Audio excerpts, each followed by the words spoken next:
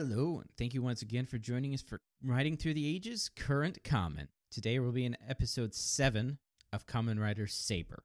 I'm Eugene. I'm Eric. And the title of the episode, I'm just mixing it up, but I don't want to say the same thing every time. Title of the episode is Chapter 7, The Sword of the King Lies in Avalon. It aired on October 18th, 2020.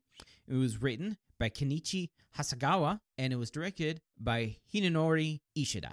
Keeping me on my toes. I Yes. was like, wait a minute, are we trading? Yeah, you got to think about these things. I to just make don't- sure I'm paying attention. Yeah, just mixing it up. Start rolling dice to figure out what order to say things. It's gonna start and end with "Thank you for joining us." So this is probably where your boy Rintaro's gonna get some time to shine, I think so. based on the trailer and the end of the last episode. Right, because I mean, he's doing a training montage, maybe heartfelt with a lot of. I'm guessing he's actually gonna go into like the spirit. Oh yeah, you think of the lion or whatever, or the sword, right? Because it's the swords that are the writer, like the writers are paired with swords, and then they have books. Yeah. Yeah. So the sword would be what he would, the spirit of the sword. Yeah, right? and so I think he's gonna Nagare, I think, or something like that. Yeah, I think he's going to like meet his father or whatever in the spirit of the sword or whatever, because that's what it looked like in the trailer.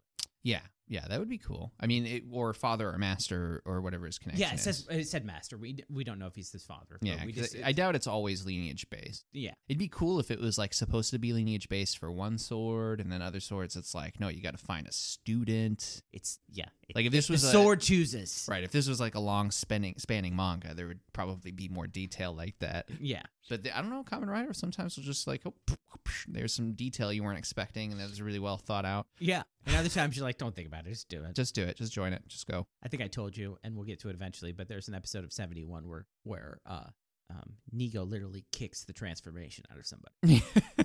He kicks the cyborg out. Wow, that is legendary. Here, let me just kick this operation out of you. Yeah, I'm gonna kick the genetic cyborg operation out of you. I feel like we need something like that this day, where somebody just karate chops somebody's heart attack away. Well, there was this You know. interesting story You got cancer. Ah. in because there was the Crisis of Infinite Earths where they rebooted Superman and they lowered his power level and made him still Superman, but he was just like not like pre-Crisis Superman was like, I'll fly to the end of the universe on my lunch break. Yeah, Which he literally did. yeah. It's like almost like, why is there still crime? Like, why haven't you read everyone's minds and just ended crime in general? Yeah. Where it's like super muscle control, where he can control his muscles to the point where he can just make himself look like other people. Yeah, Super hypnotism, super voice control, all this stuff. yeah. So, but then there was the post-Crisis Superman, which was a lot less powerful and like more realistic, and they made reasons for his powers and all that stuff. It was Right. actually really good. But they had the problem with the Legion of Superheroes, huge continuity thing, all this stuff. But at one point, there was pre-Crisis Superboy. Superboy. Pre-Crisis Superboy, because in the post-Crisis there was no Superboy. So pre-Crisis Superboy meets like post-Crisis Superman, and like pre-Crisis Superboy is like a lot stronger. All this stuff. And then at one point, Superboy, pre-Crisis Superboy, has to like save them by like flying them past the time barrier. And they're like, can you do it? And this is what I was getting to, because at this point, Superboy says, I think I can actually do anything if I really want to, if I really need to. I think I can do anything. And this is like the idea of like what pre-Crisis Superman could do. Right. If he needed to, he could do it. Yeah, just whenever. And then he flies through a time barrier and dies. But that's what like that's how I see like Showa Kamen Riders. Yeah. It's just like if they need to do it, Yeah, let's just punch out some. they can do some it. Mechanical.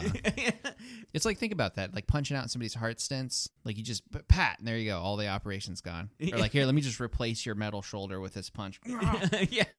So but yeah, post crisis, same thing with Heisei Kamen Rider, more grounded in like this is what they can do. Still, sometimes it's just like It's a little. don't worry about it. It can be over the top, but there's a reason for it. Yeah. It's not Especially in just- the movies, they're just like whatever. Yeah, he's not gonna revive his father by Punching. kicking him with his toe. Like, come here, come on. I mean, Superboy Prime, who was Wake the up. pre-crisis Superboy, literally punched reality, Right, and it's absurd. and that's the reason why Jason Todd came back to life, because Superboy broke reality with a punch. Oh, here I am. Well, he was on the outside of reality, and he wanted to get back in, Yeah. so he just punched it. Anyways, Punch reality. yeah, it's great.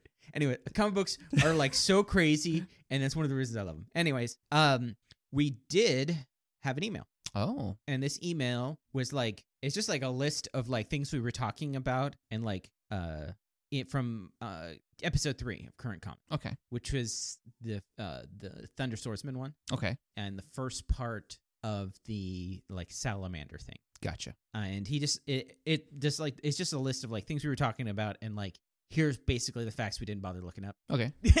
Or we just like guessed randomly. And the first one was Night on the Galactic Railroad. By Mitsuya Kenjichi is a common Japanese children's novel about two cats who are best friends and take a surreal journey on a train through space. Galaxy Express 99 is an action-oriented show based on the same premise. Okay.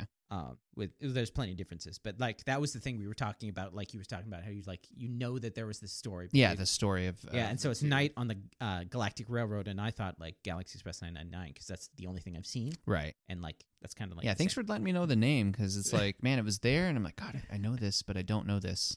And it's 1001 Arabian Nights with a magical lamp is Aladdin. 1001 Arabian Nights, and the story in 1001 Arabian Nights with the magic lamp is Aladdin. Gotcha. So, this is a Buster's corruption of the large bastard sword, which is naturally not appropriate for common usage these days. Fair enough. Yeah, that makes more sense. And I think that's probably why it was changed to Buster. Yeah, because you can't for Cloud. Right. That's why it was called the Buster sword. Maybe that's how. Is that how you know? Who's the one that sent us the email? Oh, this is from Darian C. Okay.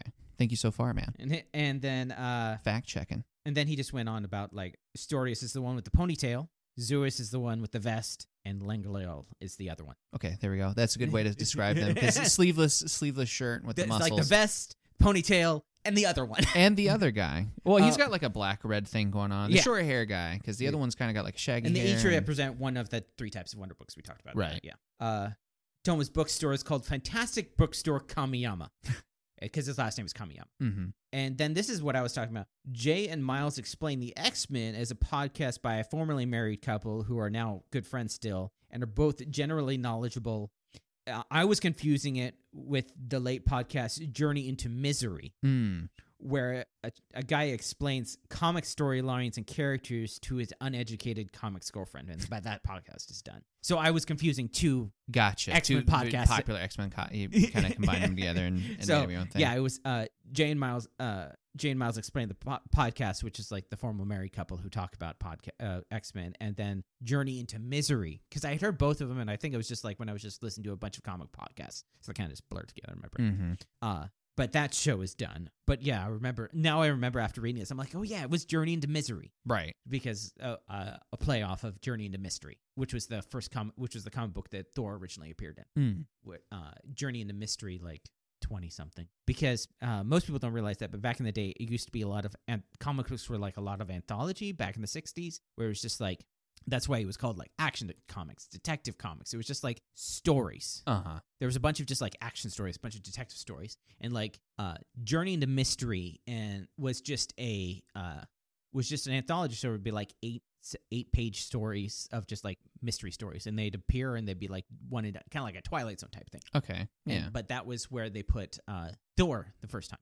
Okay, first periods of Thor was in Journey into Mystery, and then like they still do Journey into Mystery stuff when they bring it back and all that stuff. Anyways, that's why like there was like Star Spangled Comics and All American Comics and all this thing before they started being like Wonder Woman, Superman. Yeah. So, thank you, Darian. Yeah. No, thanks a lot, man. Keep fact checking. Yeah, because it's just like answers to questions. I mean, we could look all those up, but that would involve like work. Well, the hard part is it's off the hook. I mean, like we watch it, then we come here. It's like right on.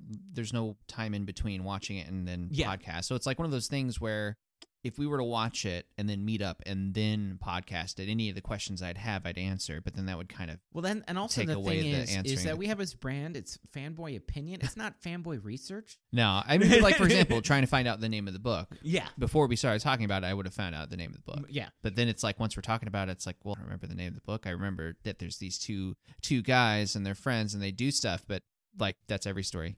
Yes. It's like I vaguely know what they're talking about. Yeah. That's it.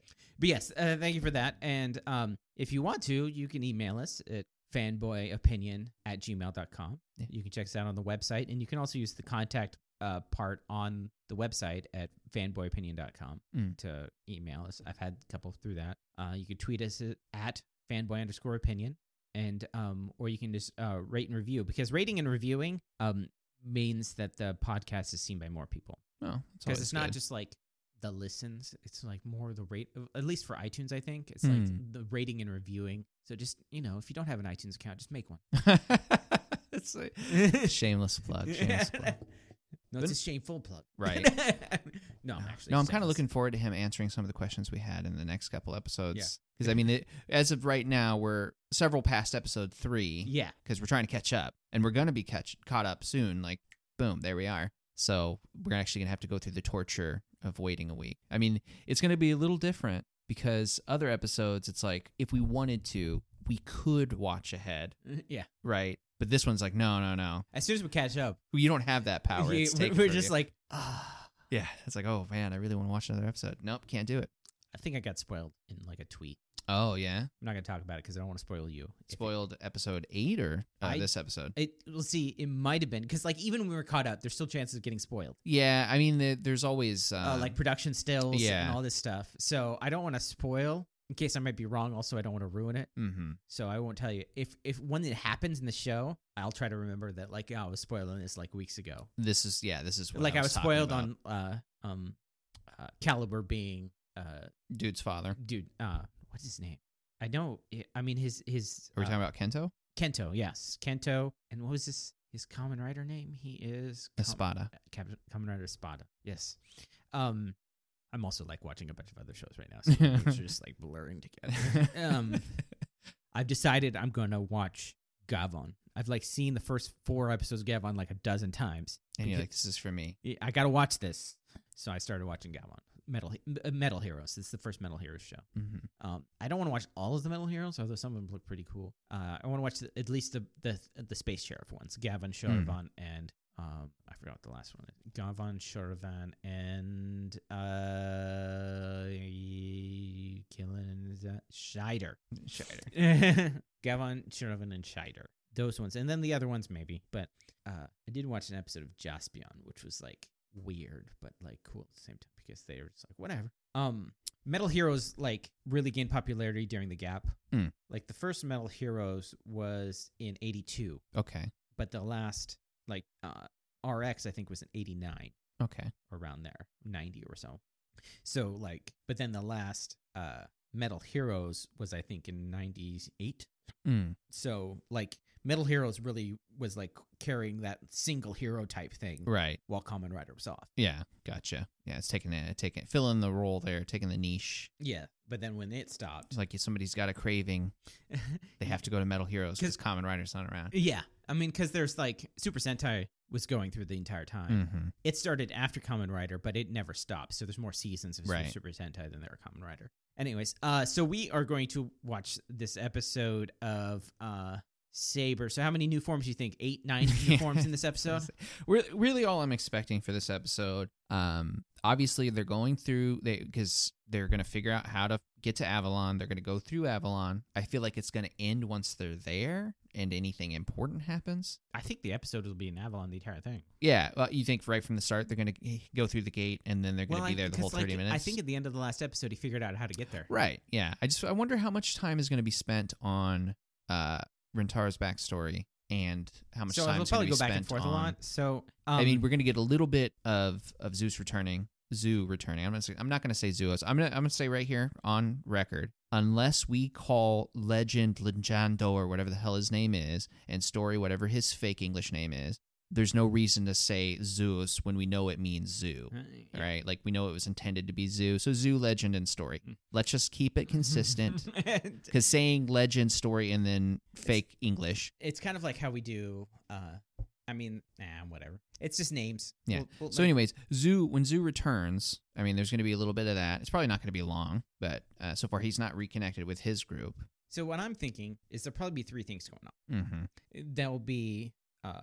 Toma and Kento are going to go to Avalon. Yeah. Because I think what it is that to open a door to Avalon, you need a sword to do it. Right. And Toma doesn't have a sword. He does not have a sword. So the two of them will go because Rentaro is going to be off in his like hyperbolic time chamber. Yeah, he's going to have his training thing. And then whoever is going to be the extra writers for this episode will probably be fighting a monster of some sort. Right. Yeah, that makes a lot of sense. I'm also starting to get the feeling that Caliber is like a secondary evil who's not actually connected to the other three, just because the way that he was interacting with Story on the last episode, it's like I think they just have the same. They have allied goals in some ways, but otherwise. Because Caliber wants to gather all the books in, but the other three want to make new books. Yeah. Yeah, see, because at first it was like you're thinking Caliber also wants new books, but now it's like he he's wants just the other books around and the swords. Yeah, no, we're not sure what. We know he wants the swords and he wants the Wonder Books. Yeah, but it's like, is he trying to? But the like, others don't care about the Wonder Books. They want to make new books. I wonder if he's like wanting it all to become strong enough to make his own reality, but different from the reality that the other three want. Because his wife is dead. It's got to be that, right? Right. Isn't it always like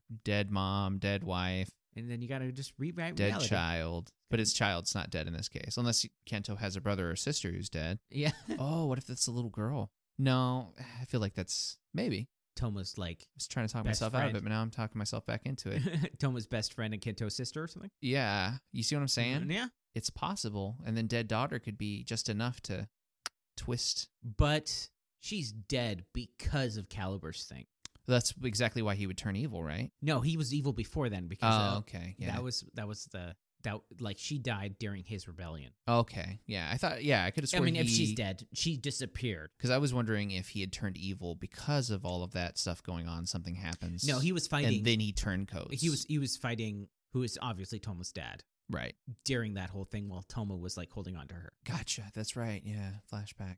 I'm remembering now. It's all coming back to me. So I don't think we're back on topic. So they might just go the whole thing that it's Toma's sister, or it's just like another girl. See, I'm wondering if it's like one of those things where unanimously they made a decision to do something risky, and then Caliber's like, I don't want that, and then something bad happens as a result of what he was worried about because he was stopping them from doing what they want to do. We're always trying to like make the bad guys good guys. But, well, I mean, I think in this case it's pretty obvious they're going to try to give him some sort of redeeming quality. Yeah, because of who he is. But that's if it's like I said, if it's a separate the evil. other hard part is that is like because of how much other Asian media we've both seen, I want you to realize something, that romance is incredibly rare in comic books. Yeah. It's like we've had that discussion before. Yeah, but even like whereas the will they won't they type thing happens very like infrequently. I mean, if we're lucky, it's one couple per series. Right. If we're lucky. Well, I mean, I would rather it not be like every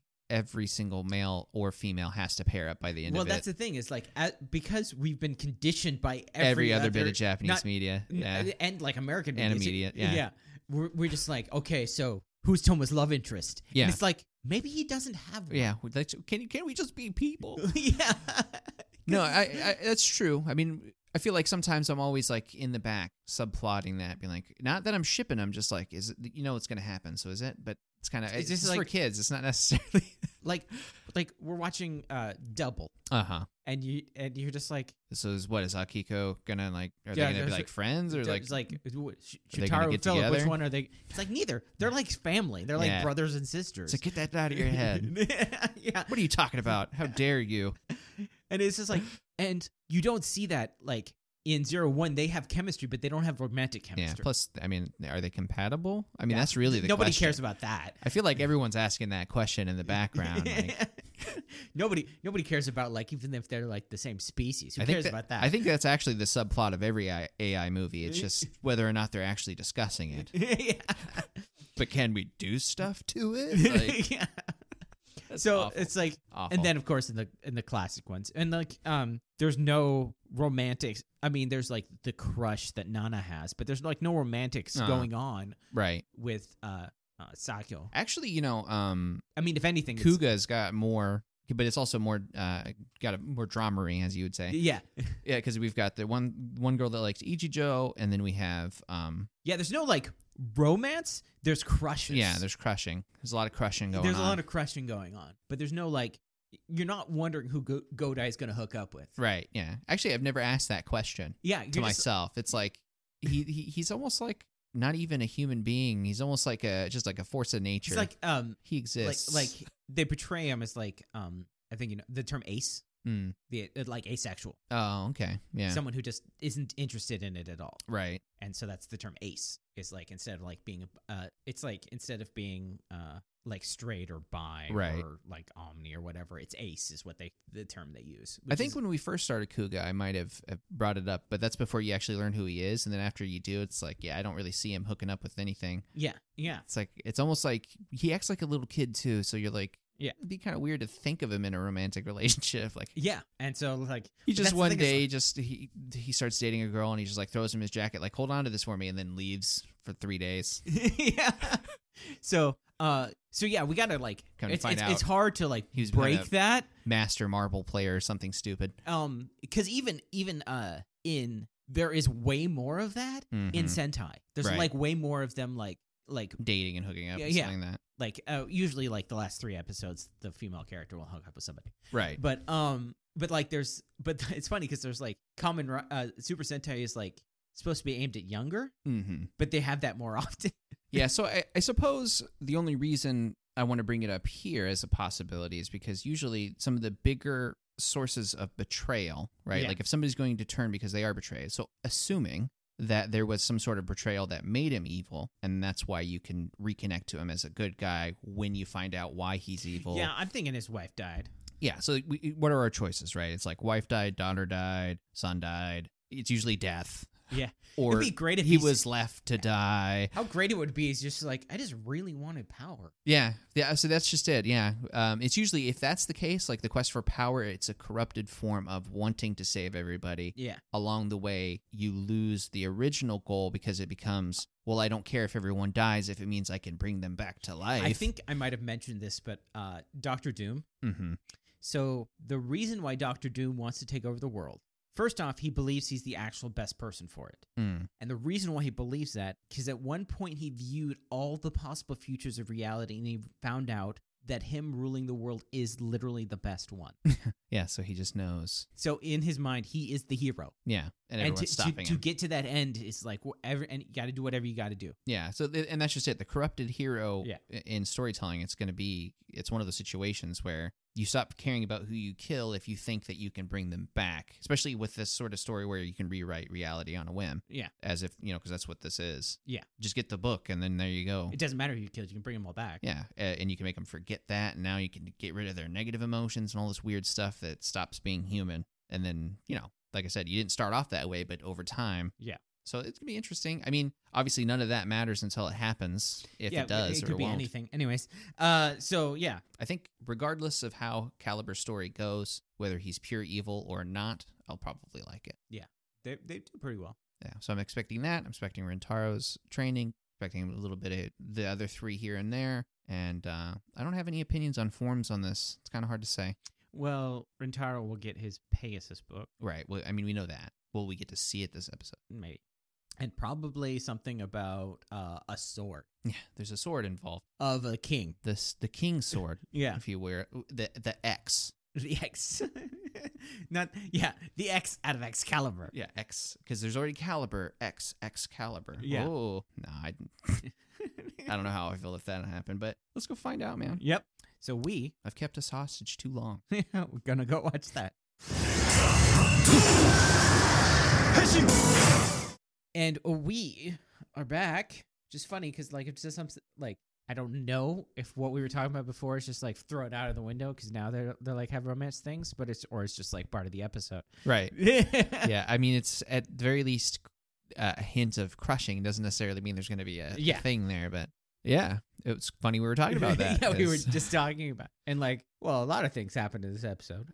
Before we get started, okay, I want to preface something because I have some criticisms about this episode. However, I really like the episode. Okay, so the episode's really, really good. I think really the reason why it's easier to point out things that I'm criticizing about it rather than things I like is because everything else I liked, right? So it's like we're going to be talking about the whole episode, and then there's just some things that I don't like as much. Yeah. You know what I'm saying? And mostly the criticisms come from wanting more Yeah. Not that I thought it was stupid, right? I think probably I understand what you're talking. I think I know what you're talking about. Yeah, I just want to start because there's going to be a few times where I'm going to criticize. I don't want it to sound extremely negative because it's coming from a place of I like everything else. Like everything I don't mention. Yeah. Specifically, I like. Speaking of which, Tassel. I mean... It's actually like, I don't mind. You know, it was one of those things where he was off-putting at first to me, and I don't know if I actually was able to articulate why it was when I found out that he's like, oh, okay. The thing is that I guess there's a difference for me between purposely making somebody weird, like thinking, okay, I want this weird guy, and this is how he's going to be for telling these children's stories, right? Versus we want a goofy storyteller, and then they bring in a guy who does, French drag or whatever.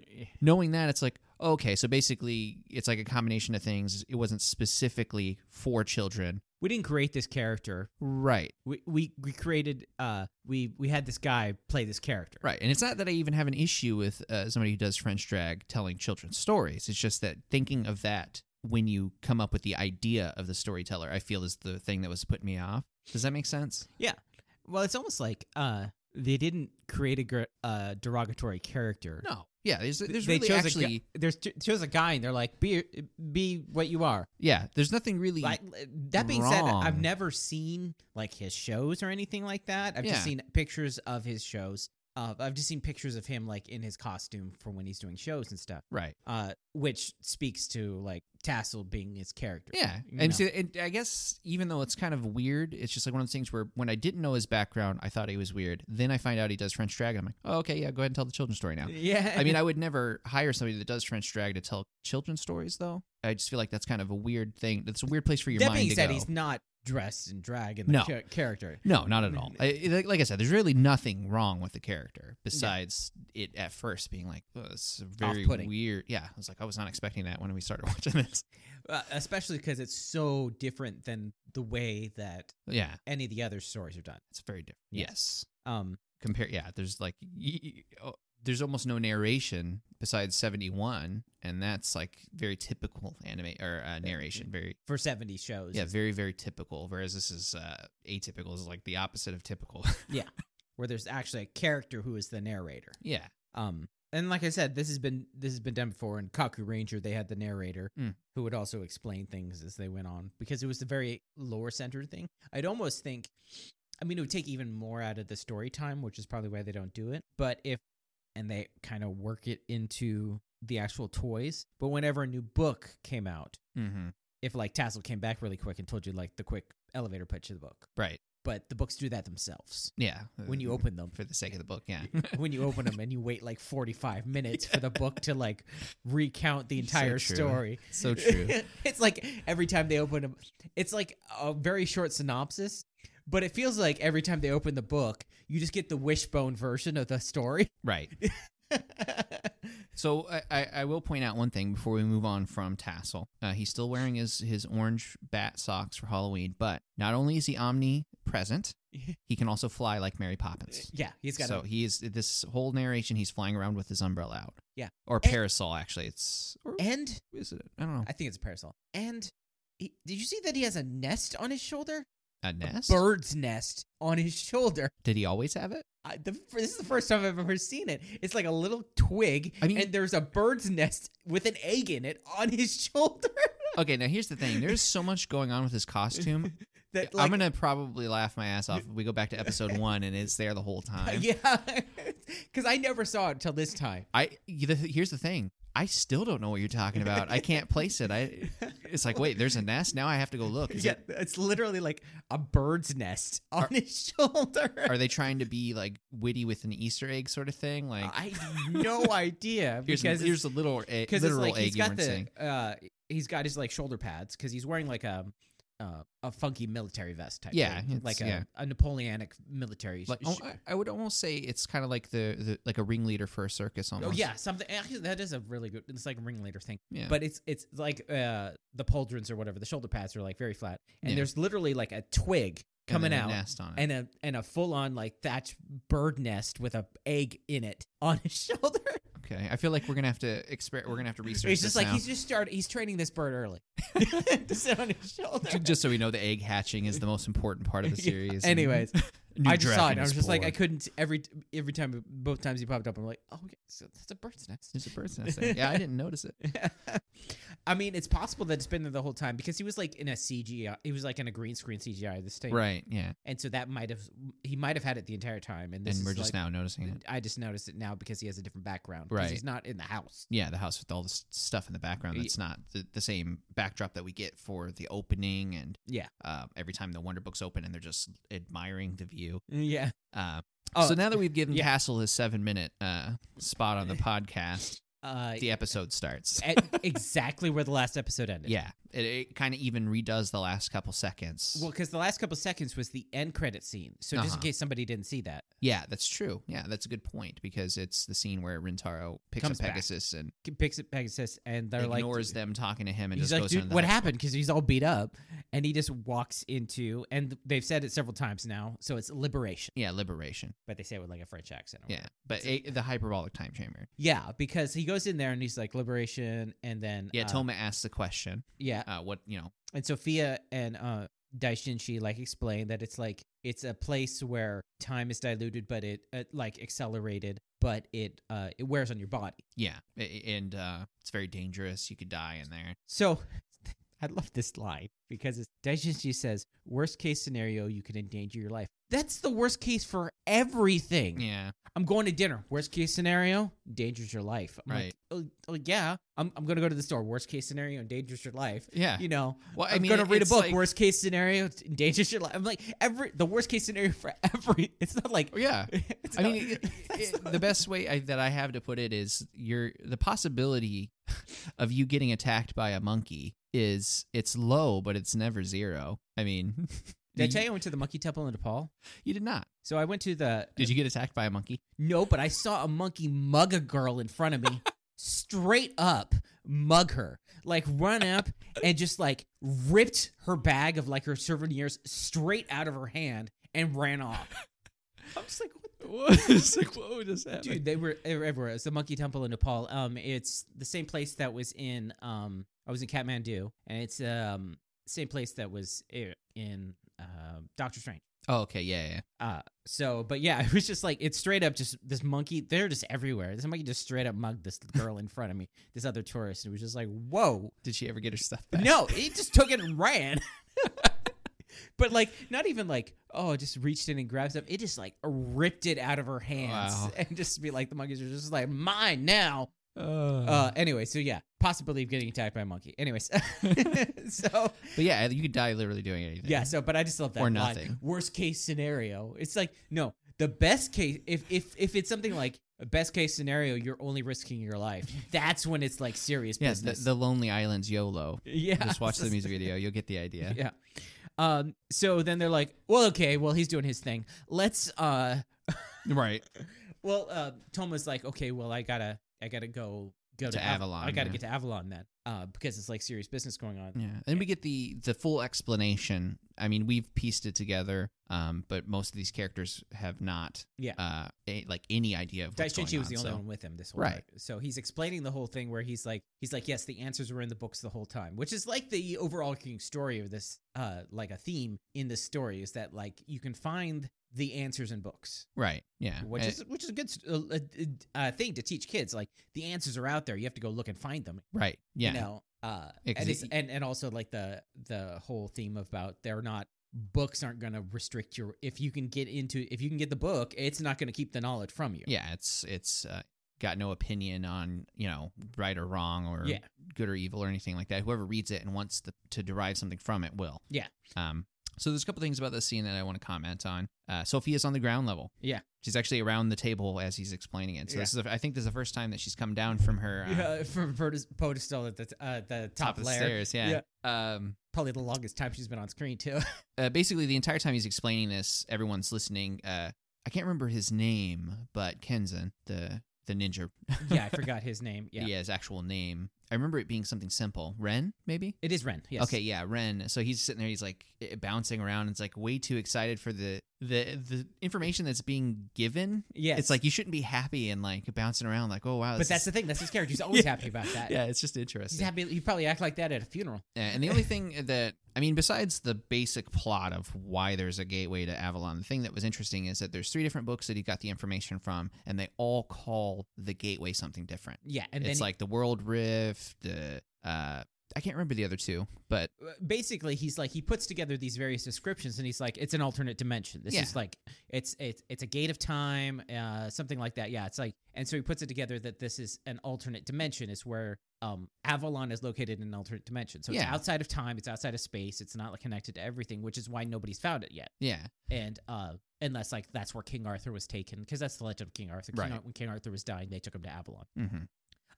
The thing I want to point out at this thing, and they totally name drop King Arthur too. Yeah, they named up Arthur and Avalon, and is that there's like the dynamic recapping. Yes, is that they're showing the words that he's the keywords basically are just flying in like space as they're going around assuming. Now the funny thing is like, because this is a kids show, everything has furigana, which kind of like takes away a little bit from it. A little bit, because it's like a an esoteric story. Yeah, and there's all these like kanji and all this stuff, and then furigana at the top. Yeah, for like even like king, like the most basics of like king and monogatari, like the most basic of like for even like first grade kanji. Yeah, is like still has the furigana above it, because it's like it's a kid's show. We put furigana above everything. Yeah, it's just like even though like Shonen Jump is meant for like 9 to 14-year-olds or whatever, right? They still put furigana on all of it, which makes it really good for like learning. Yeah, but for learning. But it just like it kind of like felt weird seeing it, because I'm like, oh yeah, it's just furigana above it. For those of you who don't know, furigana is the pronunciation guide for kanji, because various kanji can have are the same image but have different readings, and so they put furigana above it, which is the one of the alphabets, which is the syllably. Yeah. The basic syllably of Japanese, so that you can actually pronounce it. And if there is furigana, you could read a whole word and not even know what you're saying.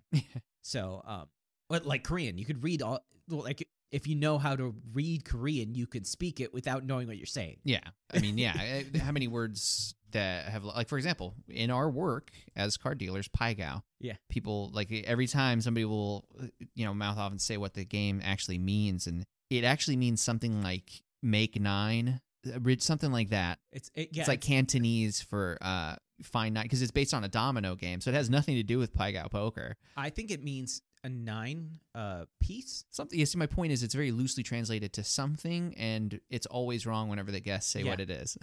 And I think that has something to do with because if it's based off of like this, if they use the same tiles as like they use it, because like 9, I believe it's not like dominoes the way we have it. It's if they use the same tiles as like mahjong tiles, 9 is the highest. Highly likely that they use mahjong tiles. So in the suits, it's 1 through 9 is the suits, right? And then there's the honor tile. But so it has, people are always like saying it means this, it means that. I'm like, dude, it means no. Yeah, yeah. It's like no, just it's Paigao poker. I think I tell them that it's 9 high is the lowest hand you can get. Yeah, that basically makes sense. Anyways, so back to the scene. They discuss it. I know, like, Ren is like, okay, then let's go, and Kento basically cuts him off, because I remember I think Toma name drops Caliber or something like that, and Kento's like, no, this is for me to do. Like, I have to handle. Well, this. He says that he's got He figured out the way to do it is based off of these 13 stories. Yes. And the sword forms. Yes. Which is like, you could pick that together from just what he showed before. Basically, It's like these 13 forms, these 13 stories tell you which sword forms to use to open the gate. Yeah.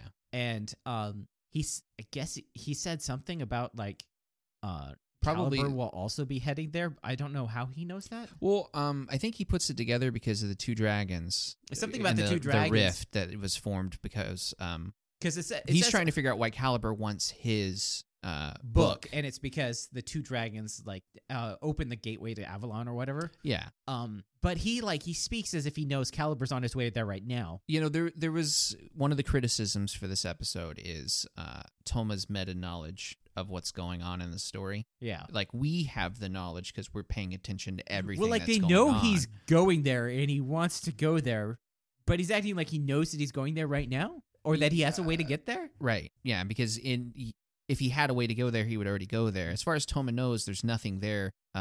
There's nothing keeping him from going if he doesn't need them, right? Like, yeah, I don't know. Anyways, so basically he's like, well, he'll want to go there too. Yeah. And so Kento's like, well, if there's a possibility he's going to be there, I'm going to go. Yeah, but he basically shuts down Ren from going. Yeah. For no other reason than it's my responsibility. It's my duty. Like if he would have said, I need you here to protect the world. Which is what happens. And that's what you should have said, but then it's never said. Yeah. It's just like, no, it's for me to do. It's for me to do. Such a shitty reason. For me to do. And only one other person can go? Yeah.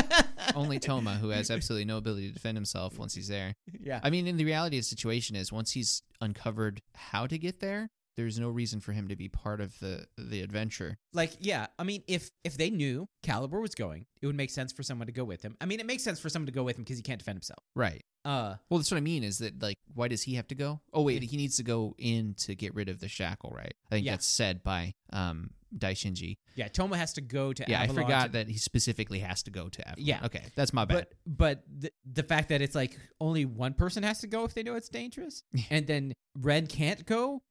Like, if he was be like, Ren, you're strong. I need you to be here to protect people just in case things happen. Yeah, while we're weak. That would make sense.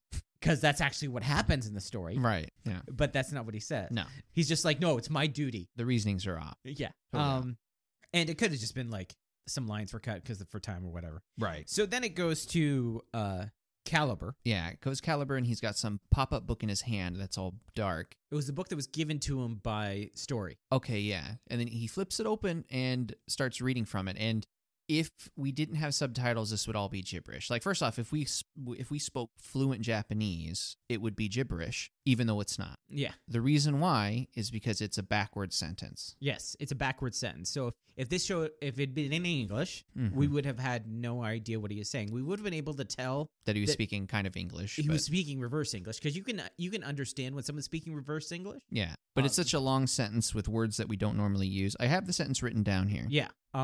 But it's like we were kind of like the subtitles kind of gave it away. Yeah, the subtitles. It's a lot like watching the Ruggie subtitles. Yeah, but and so, I'm not like complaining, but it's just like it was just funny. Do you want me to read the sentence? Go ahead. Okay, I didn't know if we should because it pops up twice. Yeah. I didn't want to. At first, I didn't write it down because I was thinking maybe there'd be more to it, and I'd end up having to write a whole paragraph. Mm-hmm. But it's basically a chant. Yeah, is the way the scene seems to be. Like he's chanting to get through and make his own riff. Mm-hmm. So what it says is, the 13 stories knock on the forbidden door as they call upon me. Now, the thing is interesting, is it's slightly different than what they say to get in. Mm-hmm. They say the 13 stories. They say something about like about them opening the door. Yes. And Caliber's talking about it calling to him. Yeah, so it's like a different topic almost. It's like who's the object of the verb. Yeah. They're calling, he is being called. Yeah. Yeah. Which could like do a whole thing about like how he believes he's in the right. Mm-hmm. And so the thing about this though is if he could have gone to Avalon at any point, he would have, right? So the only reason he's going now and not before is because he wants Toma to go also. Mm-hmm. That's what I've gotten from this, because otherwise, if you've always had this ability to do it. Yeah. Well, the thing is like this and like some other things in this is more like, because we've been watching and we're like, oh, Caliber's the big bad guy. But this is like Story setting everybody up. For sure. Because Story is the one who sealed Toma. Yeah, last and episode, told this him episode. that he and knew that he would have to go to Avalon. At the same time, he gives Caliber the book he needs to get to Avalon, which he's had the whole time. Yeah. And there's like another thing that happens this episode. Yeah, it's like he's setting things up that like we've been led to believe that like Caliber is the big bad, but he is kind of like a side bad. Right. Yeah.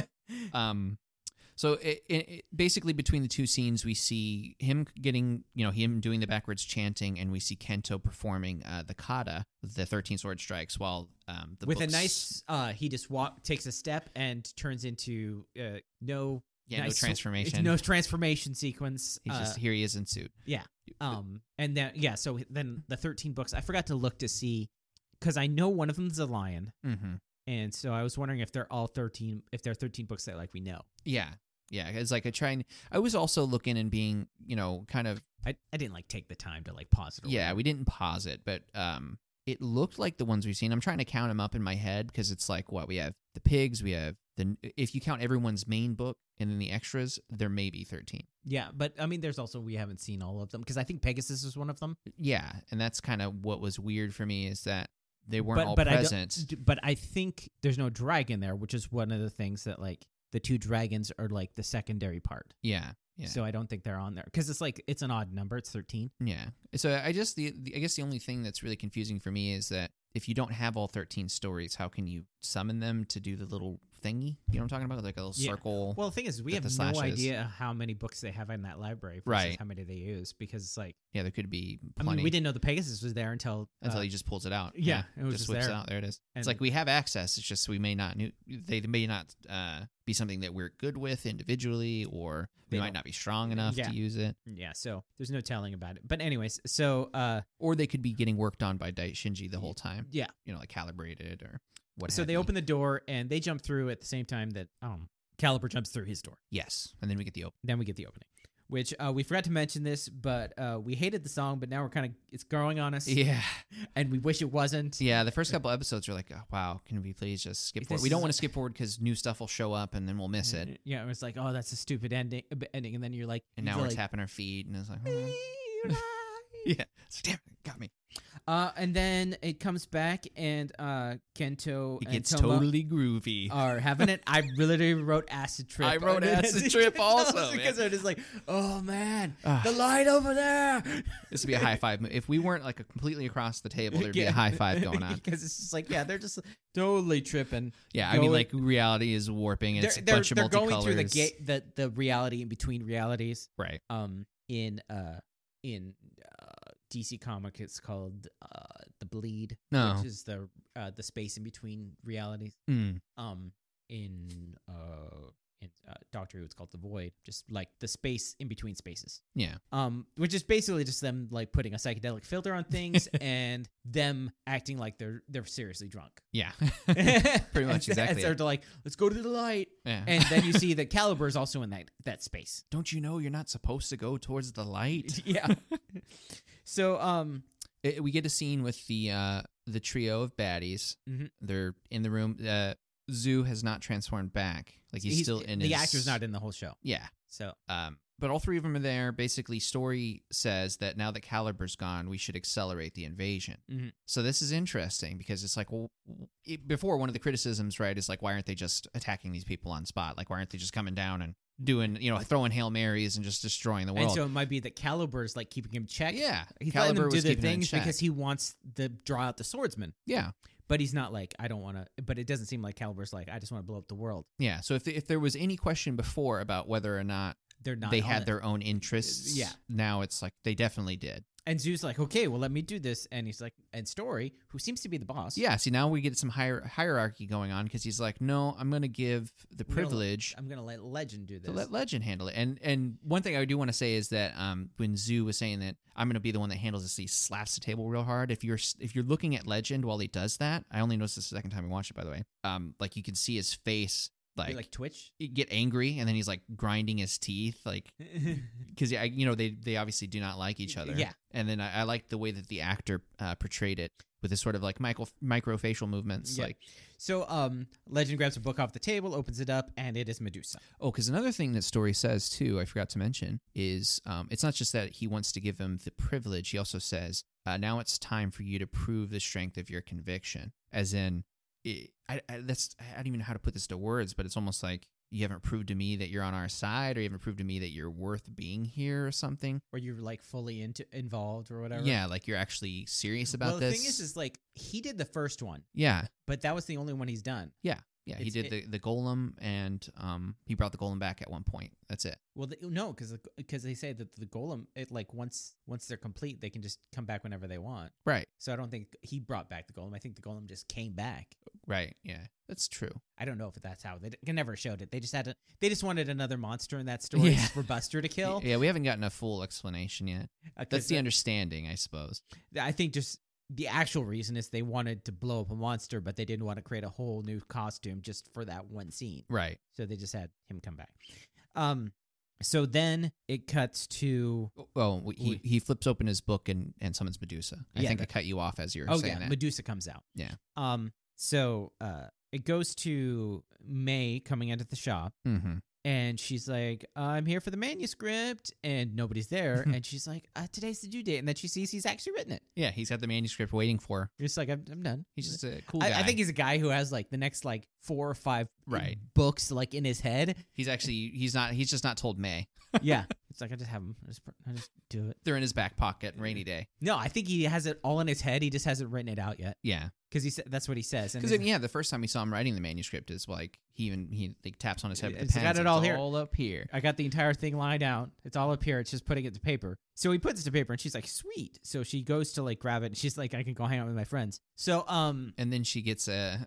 Well, no. What she does is she grabs. She's going to like call the publishing company and tell them that we got the manuscript, and she looks at the phone, and that reminds her of checking Instagram with Rintaro. So that looking at the phone reminds her of like the last time she was looking at her phone was with Rintaro. Yeah, and then she gets into this "will he be all right" sort of melancholy because he just got seriously worked, raged and rare, He just screamed in rage and then like disappeared on her. Yeah, because I'm like, I would probably be a little bit worried about it too. I guess. The thing is, I know she's comedy relief, right? And her actions are purposely goofy, but dang, does she have a mental, like some sort of, not a disability, but like some sort of psychosis going back and forth between, I'm like totally goofy and doing goofy stuff to being like, oh wow, I'm super melancholy right now. And then just immediately right back to it with this sort of like, oh, well, nah. Yeah, well, it's like she's just now remembering for the first time, oh yeah, that guy did totally get his ass beat and almost he could have died at any point and I could have died at any point and that was only a couple hours ago. She swings really quickly back and forth between her emotions, but I think that's just like that's the personality of like she's very one track. Yeah, but the thing is, she's able to top those tracks very quickly. I'm pretty sure this isn't A New Day because Toma's in the same clothes. It's like it's picking up right where it left off. Well, yeah, it's the same day. So this is like basically she saw Rintaro get beat, and then in a very happy mood goes to look for the manuscript. Like that's her first concern. Well, it's like she's changed. It's like a so it's been hours. I realize it's part of the sort of the way that the show is set up. It's not about the character. It's about the show, right? That's what it is. Yeah. And it's a lot of the flaws that I can pick apart if I were to try. It's all coming down to, we have a 30-minute time slot, and this is for kids. So just stop. We got to keep going. Stop. Yeah, we don't have time for this. But the thing is she was looking for the manuscript, I think, was it last episode or the episode before? Yeah. And so it's like, yeah, it's just she still has a job. It's the pressing matters, pressing concerns. The world is going to end or has the potential of ending. The little stuff like that should not be your first priority. But then she also knows that's all she can do. Right. But if this was a story or, say, even a manga, I guarantee you any scene where she's, like, overly happy, there's probably going to be some in the background thought bubble of where it's, like, not really what she's thinking about. So I kind of like this because it's, like, she has real responsibilities also, and she can't go tell her editor, well, the mystical nights. The world might end. No, I get that. I do. But and also, part of me also thinks that she came in there all happy. To not give up the ghost, basically. Yeah, for Toma. Yeah. Because Toma's also got stuff going on. Because she probably knows he would worry about it and stuff. So, but even when she knows she's alone, she still kind of acts like that. So I wonder if she sees the manuscript and then she goes. I wonder if she's being chipper for herself as well. Yeah. So that also like cuts back to the training. Yeah. So her saying, "I hope will Rintaro be right?" Basically, that's the cutaway for the hyperbolic time chamber. Yeah. And the best way I can describe it is think of a dark room with kind of a marble floor, and there's floodlights pointing it in all directions, and there's a heartbeat, like a really loud heartbeat going on, which I imagine is his own heartbeat. Yeah, and it's just him trying, like he's just like kneeling down, like being worked. Yeah, and he's bodying himself. And so then he like is remembering I don't know how much of it is to just remember or how much the chamber is doing. Yeah, it's messing with time and space, so it could be both, could be neither. So he is, and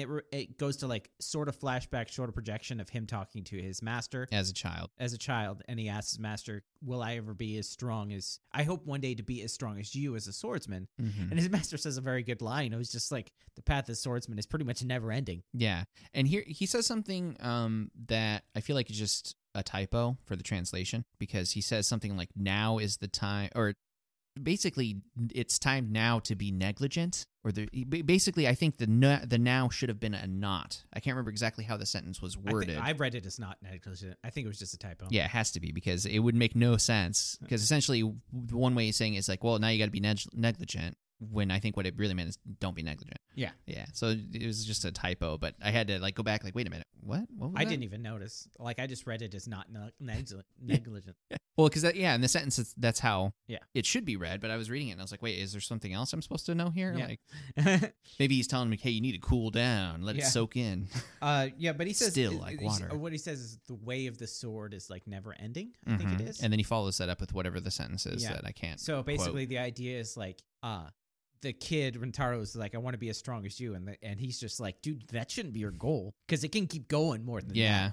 that. Yeah, I'm not the end point here. Yeah, I'm not the end point. You got to go past that. Yeah. Which makes sense, because Zu killed him. Yeah. So you want to go past. You want to be stronger than me, bud. Yeah, because you're trying to beat the person who killed me. Right. Being as strong as me is not going to help. So then he tries to draw. He has all 3 books in. Right. Now, at this point, I realize, dude, they look pretty cool, all 3 books in closed. They do. I think it looks cooler than with them open. It does. Yeah. I feel like it's the reason being is that when they're centered, if this is for me anyway, I don't know about your opinion, but when they're closed books, it looks more fits the belt, but when they're open, it's like extending too far out. It's too far to the right. side, and also a little bit farther out. Yeah. Because they're not all the way open flat. Anyways, I like it better. I never realized until I saw all, because this is the first time all 3 books have been like enclosed. Yeah. They're And not so, just immediately drawn as soon as they're slapped in. Yeah, so he's trying to draw, and he's trying to like draw, but he's not strong enough. So basically, he's throwing himself around by trying to draw. Out. Yeah. And it's just like over and over, just showing him fall down. He's just kicking his own ass. Yeah. So, but one of the funny things is one time he just like falls down directly. It's like they're only showing like the top of his thing, but he falls directly down. I'm like, that would hurt to have the belt on and you just fall down face down on the ground. Yeah. It's like, that's an ab workout. It's kind of funny, going with this sort of superpowered strength thing where you're able to physically pull yourself to the ground by gripping your belt, Yeah. It doesn't actually work like that, but I mean, you've seen it with any of the Hulk superpowers where he's just going to basically lift himself up in air off a rock. Yeah, it's just like or something, you know what I'm talking about, like the physics bending sort of super strength that. Well, it's like when you see somebody throw somebody else when they're in the sky. Yeah, that's exactly it. That's what I'm talking about. That's not how it works. You would, if anything, you'd push yourself farther down. Right. Like that's not how like physics work. Yeah. You need to be touching the ground. Otherwise, you get that weird thing where it's like, okay, I'll throw you in the air, and then you'll throw me in the air, and then we can just throw each other and fly this way forever. Yeah. I kind of wish that a comic book had a duo that did that, where they just keep throwing each other. Their flight is that they're like trapezing themselves. Yeah. Anyways, so yeah, it's like that's not how like physics work, but whatever. But for the sake of the story, he's whooping his own ass. But I'm like, by trying to open the book. We're talking about physics and throwing himself to the ground with a magic swordsman in like a with zone that's outside of time and space. Yeah. trying to power himself up with a book based on Peter Pan. Yeah. So, yeah. So at a certain point, just let it go. Yeah. Yeah, that's where we drew the suspension of disbelief. Right. It's like, no, this is too far. You're throwing yourself to the ground. Yeah. So then it cuts to Buster. Yep. And he's like running around. It's like, this is where Daishinji said. Yeah. So it's like there's some things. And it's you see Legend and Medusa there. Mm-hmm. And they're talking to each other. And they're like, okay, now go ahead and show humans fear. Yeah, show humans the meaning of fear. And Medusa, which I think is supposed to be female, but it's not really. It's just a monster. It's a monster. Medusa opens up the book, and then it opens, and then we get Gatling, so he puts up his phone. So it just means that if Buster rides a bike, he's got a trike as well. He just hasn't used it. I think everybody has one as a trike except Toma. Yeah, for some reason. Because he's special. Yeah, you'd think that there'd be other bikes too, but that's okay. The trike is much cooler. It's got a minigun on it. 2 of them. Yeah. Gatling guns, if you will. So he calls Daishinji, and Daishinshi's like back in the North Base, which I guess gets great cell coverage. And it's magical cell service. It's actually coming through the door. Yeah. They didn't have it. That's why they wanted the door. Yeah, it's like, oh man, finally I can search the web. Know they're stealing Toma's Wi-Fi too. Yeah. He's going to find his bill and be like, whoa. What the crap? crap. My dad is like off the wall. What the hell's going on? He has to get a second job. He walks in the door one day. They're just standing really close to this door with like their phone. Yeah. Hey man, you need to unplug your router. This is ridiculous. Yeah. Reset your router, dude. He has to take a second job. Put a lien on the mortgage to pay his internet bill. Do you know how much it takes to upload data on a magical sword? So, my cell phone in Japan was funny because like I had unlimited data, but how the phone bill worked when they sent it to me is they would show how much I used and how much it would have cost, and then like the itemized bill would be like negative. Okay. So they give me like the cost and then negative, and it would come out to be like the zero for unlimited data because I had the phone service and all that stuff. So one point I got my bill and I had spent 3 million yen worth of data. Whoa. It's $30,000. What? And I'm like, what if it? And what it was is I was streaming every day. I wasn't downloading. I was streaming podcasts for my 1.5-hour commute each way. Okay.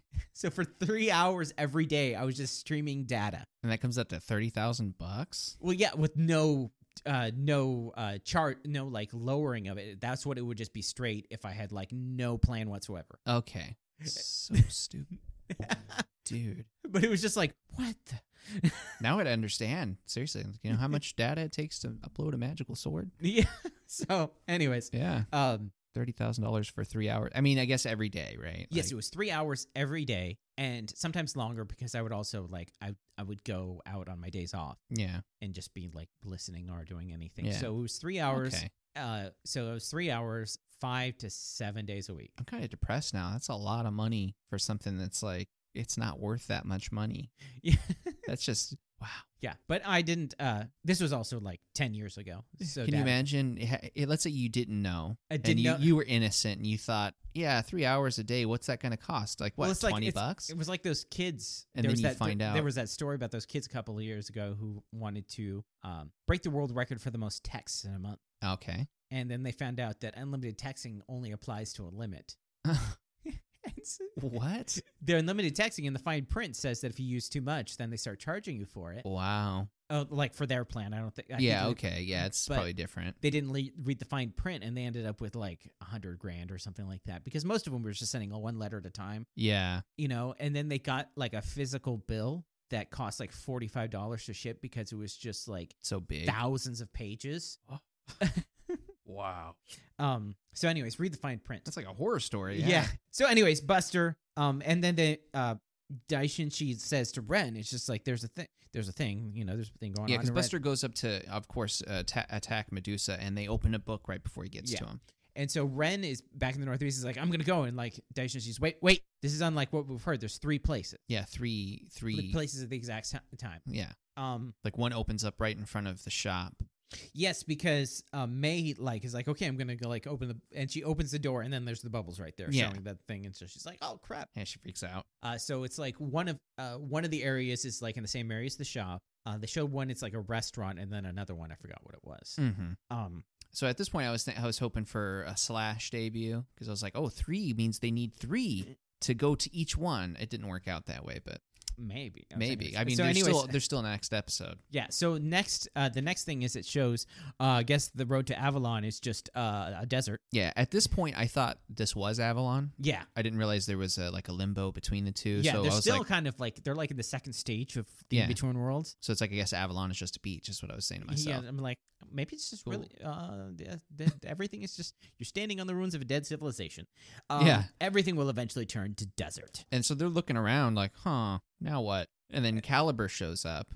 Sort of. Yeah, you see, basically, you see a guy, and there's a bright light standing behind him, like, basically think a sunset obscuring your vision. And then, like, there's a sunbeam and anything, and we get a transformation, which is a cool transformation. Yeah. Because he activates his book by putting it to his sword, and then he puts the book in his belt, which I'm not sure, there might be room for another book in his belt. Yeah. It's kind of like weird because and we have no idea what directions books can be placed in on every belt. Yeah. So and then he uses the sword to press the button to open the book on his belt. Yeah. And then he transforms. So the thing is obviously what's interesting is that we've seen the actor who's supposed to be Caliber. Yes. He was in the last episode in the flashback, and for one thing, this guy doesn't have the same hair. No, his hair is shortcut. Yeah. Whereas the other guy's has longer hair. Yeah. And also, in the credits is credited as somebody else. Yeah. He also has a suit on. Yes. Yeah, I have a theory. I'm going to drop that theory at the end of this episode. But yeah, he's credited in the credits as Mysterious Man. Yeah. In fact, I could actually do it now because it's not going to ruin the story. Yeah, go ahead. Okay, so here's my theory. Toma's dad, if it was the Flame Swordsman, kills the original Caliber, takes over his sword.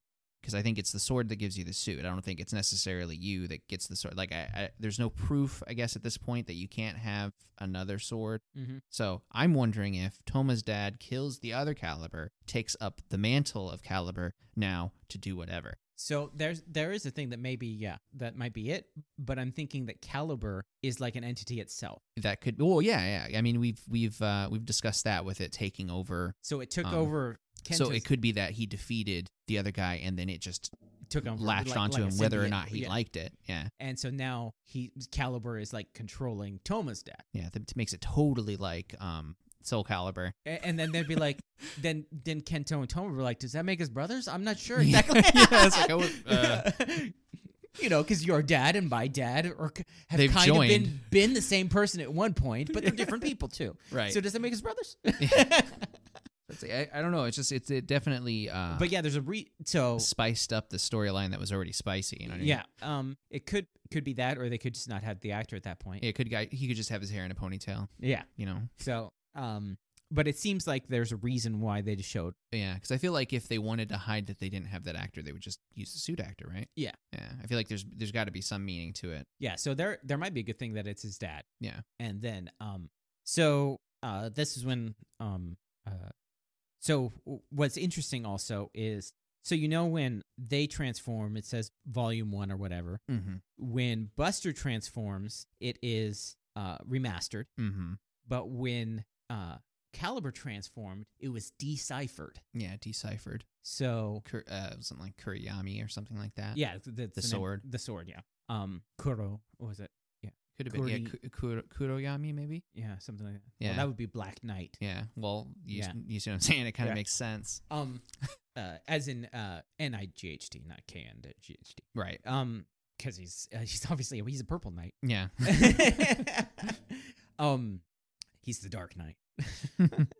But yeah, so that was interesting. It was deciphered, and then Kento's just like, okay, well, I got to do this. Yeah, there's no Buster to save you this time. Yeah, so he like transforms using both which two does he use? He has the lamp and the hedgehog, I believe. The lamp and the hedgehog, yeah, because he doesn't use any hedgehog power. No. I think when he does some slashes every now and then, he'll just have a sword that has spikes on it. So he transforms, but he goes to like basically the highest he's got right now. Yes. Which is 2 volumes. And then he like transforms his bike phone, and he says, okay, I'll take care of him. You go on to Avalon. Yeah, he basically gives him the Gat-Trike. The Gat-Trike. And then they start fighting, and then it goes to May. Yeah. May. Yeah, May. She's got a helmet on and a fly swatter. She's been here before. She knows things are going on. So she basically just grabbed the best she could get. She's just swatting at air. She grabbed a motorcycle helmet and like some... just more comedy relief. Yeah. For an otherwise intense episode. Because then you also see that we see that bullets don't work. Yeah. I actually like the scene because Medusa's basically slow walking up on a cop, and the cop is like, trying to shoot him. And when the bullets don't work, he actually falls down. He's still got the gun pointed at him, but Medusa turns him to stone. Go figure. Who would have thought? Now, you probably noticed that there's not, because I've told you that before, like a lot of what it is like because of the overall view of like cops and society in Japan, it's not very often. I mean, Kuga's different and stuff, but Kuga actually shows cops as competent. Right. They're not as they can't like fight the monsters, but they are competent individuals. They're trying. Yeah. And like the generalized Japanese society is that cops have respect. Yes. I mean, there's people. There's people everywhere. But anyways, and like the proper thing to say whenever you see a cop is "thank you for your work." You know how we say like "thank you for your service," whatever. Which is why most of the time it's very rare to see "quote unquote" Japanese tokusatsu superheroes just fight crime. Right. They don't fight crime. They fight evil organizations. Because the cops handle crime. Cops handle crime. That's their thing. Yeah. And you don't usually like go fight crime. So this is like, You never see a Kamen Rider stopping a mug. No. It's different than like an American superhero like a Spider-Man or something like that. Yeah, where they'll take on low crime at any point. Yeah. So it's a very interesting idea. There's a whole thing about like looking at the ideals of what Western heroes versus Eastern heroes are. A Western hero has, due to like cultural significance, has more of an idea of rescue versus Eastern heroes that have more of an ideal of the individual overcoming. Right. And so you look at the classic examples of like a Goku versus a Superman. You're not supposed to idealize. You're not supposed to want to be Superman. You're supposed to want to be saved by Superman. Right. But you want to be Goku. Yeah. Exactly. You're supposed to become stronger versus being saved. And so it actually comes back down to a like an idealized of like, there's like whole like things about this, about like a Christian society versus a savior versus an Eastern mentality of self-improvement. Yes. So it's a very different thing. But like, so that it was nice. That all being said, it was nice to see like a cop. Yeah.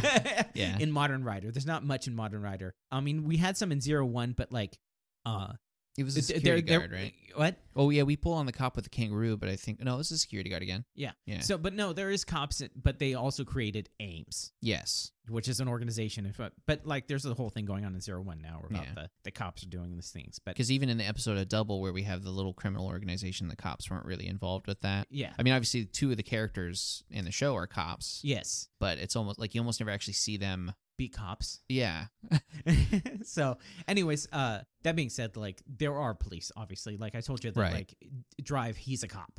Okay, yeah. But he doesn't use his Kamen Rider abilities to fight normal criminals. He's a member of a special unit that's about the monsters in the show. Oh, right, yeah. So anyway, like the idea is that like they try to keep these things separate. Yeah. You know. Anyways, so yeah, the cop shows up, gets turned to stone, and that's when Buster and Kenzan shows up. Yep. And they transform, and what's refreshing is this is like a classic Kamen Rider transformation. They don't go into things. There's never been Kenzan's never transformed in the library. Yeah, we haven't actually seen his full thing yet. Like they might not have it because it seems like they're just like they're kind of speeding it up. We're saving that for like whenever when we need it, when there's new ones. Yeah, but for like if you've seen it before, we're just moving on.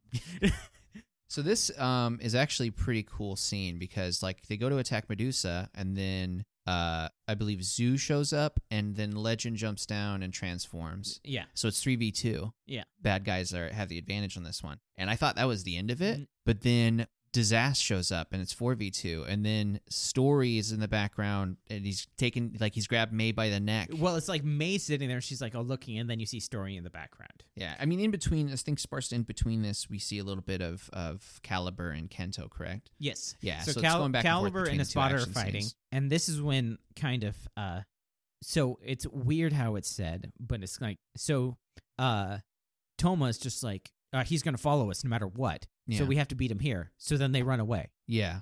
This, that was one of the criticisms I have is that I kind of don't really get, I feel like this was one of the reasons I wanted them to get to Avalon near the end of the episode, not the whole time. Because now I feel like they're just flashing back so you remember it's happening. And so they're adding action that's not necessary. Toma Rider breaks.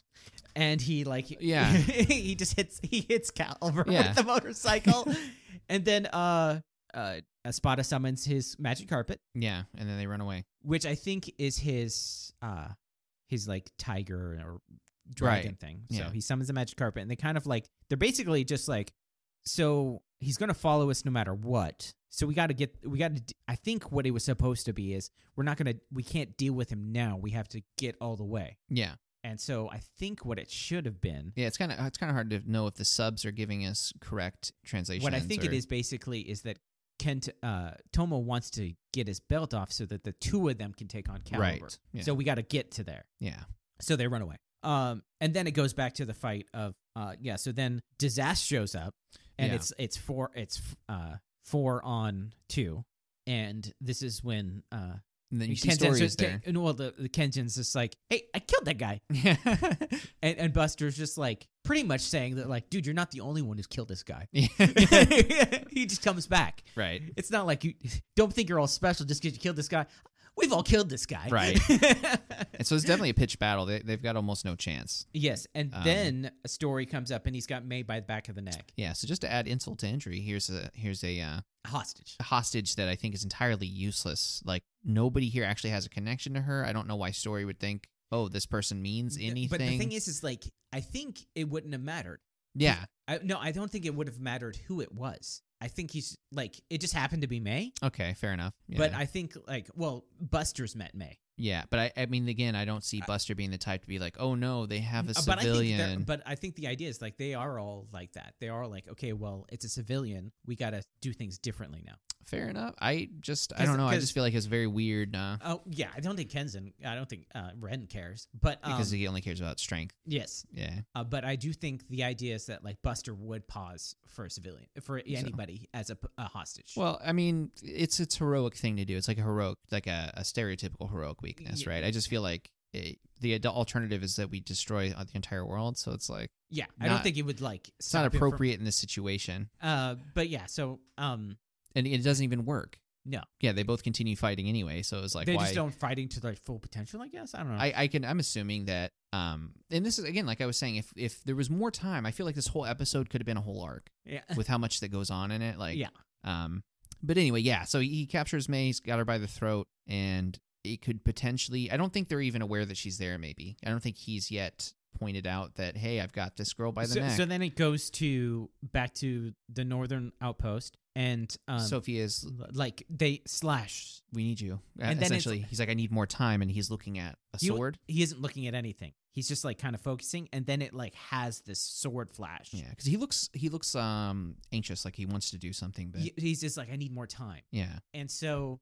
Either it's like I mentally need more time before I'm able to actually wield it, or like his sword is like seriously damaged and he needs to fix it. Yeah. And it's being fixed because it's like in this like crystalline thing and it's kind of glowing. Something is being repaired. Yeah, and we know he works on them. Yeah, so either he like suffered a really bad defeat and he like mentally like lost his connection, or he's like lost his nerve and he's just like scared. Yeah, because maybe the sword doesn't accept him right now as the way he is. It could be that he's just scared to transform. Yeah, because it could be something along the lines of like he failed really bad. Yeah, he made a mistake and somebody died. Like 15 years ago, he totally failed. And he could be one of the leading causes for the defeat or the fracture. Or it just is really damaged or broke. Yeah, yeah. So I'm guessing that he's probably really powerful, but he's not going to be able to be used a lot. Yes, that was my like when at least hope for his character. When he appears, it's like I can do it for like 10 minutes or something like that. Especially because he's portrayed as the kind of guy that's avoiding eye contact and is kind of he'll say things sometimes, like for example, when they were doing the research and Ren walked into the bookstore. And they were talking about like power or knowledge. And at one point, he says something very forcefully and he stares at Ren and then he like looks away immediately. It's like, oh yeah, I don't want to. So I think that might be like he just failed really bad. Yeah, so like he used to have a very strong like heroic character and now it's not. Yeah. Yeah. But anyways, he doesn't have the chance to worry about it because like Rentaro comes out. Yeah. Yeah, he stumbles out of the chamber. He's beat up. He's got cuts on his face, but he's got Pegasus in his hand. Yes, and then it cuts to. I think his hands are dirty, also. Yeah. Then it cuts to back to Desert Avalon. Mm-hmm. The desert between worlds. This is like, you know how like in the original 71 Kamen Rider, how there is a quarry between all two locations. Yeah. Although I think it is a beach. It might be a beach. Yeah, and the beach seems more. It fits the theme, I guess, because you're going towards the light and you're walking the beach and whatnot. Well, no, you're going to the island of Avalon. Yeah, so water somewhere. Yeah. So it's beach, desert. It's a lot of sand. Yeah, it's limbo. Yes. So basically, they just wanted something that looked like it went on forever. Yeah. So Caliber catches up. And kind of like knocks Espada away. Yeah, Kento down. And then Toma's just like basically like, well, I'm just gonna attack you anyways. Yeah, if it ends here, it ends here. Let's do it. And they go, and then their builds synchronize or whatever, and then the two dragons come out. Yeah, but now that since they're in the space between, they're able to open the door because of the two dragons. Yeah, the actual door. And then this is what Caliber wanted. So he's like, oh, I don't need you anymore. I'll just kill you real quick. And which is cool because like that's the thing to do. You kill the guy real quick, and then you go on to the door. Yeah, he's not making that mistake that Zoo did. Yeah, but Espada comes in, grabs him. He's just like, run. Yeah, it's like I'll hold him off. You go to and Avalon. He gets slashed down, and then Toma runs into the door and is just like Avalon's bright. Avalon is just extremely bright, white. It is just a white room, and then you hear the if you don't believe, it won't be there. If you believe, it'll be there, I think is what it says. Something basically, if you disbelieve, it won't be. If you believe, it will. Yes. Essentially. Just believe it. So then it goes back to the fight. The Avatar of Nike, just do it. Yeah. And they're all fighting, and like Zoo's just like, we don't need this. We don't need this trick because we're gonna win. Yeah, he's talking about May. He's talking about May. He's like, we don't need this. And so you're thinking, oh, he's just gonna let May go, and he's like, no, I'm just gonna eat her real quick, and then get back to over there, you know. So he throws her in the air. He throws her in the air, and this is like the comic effect, but also like the time dilation of like your life falling is. So she's also, remember, this is they're in the Wonder World right now, so things are different. Like reality isn't the same.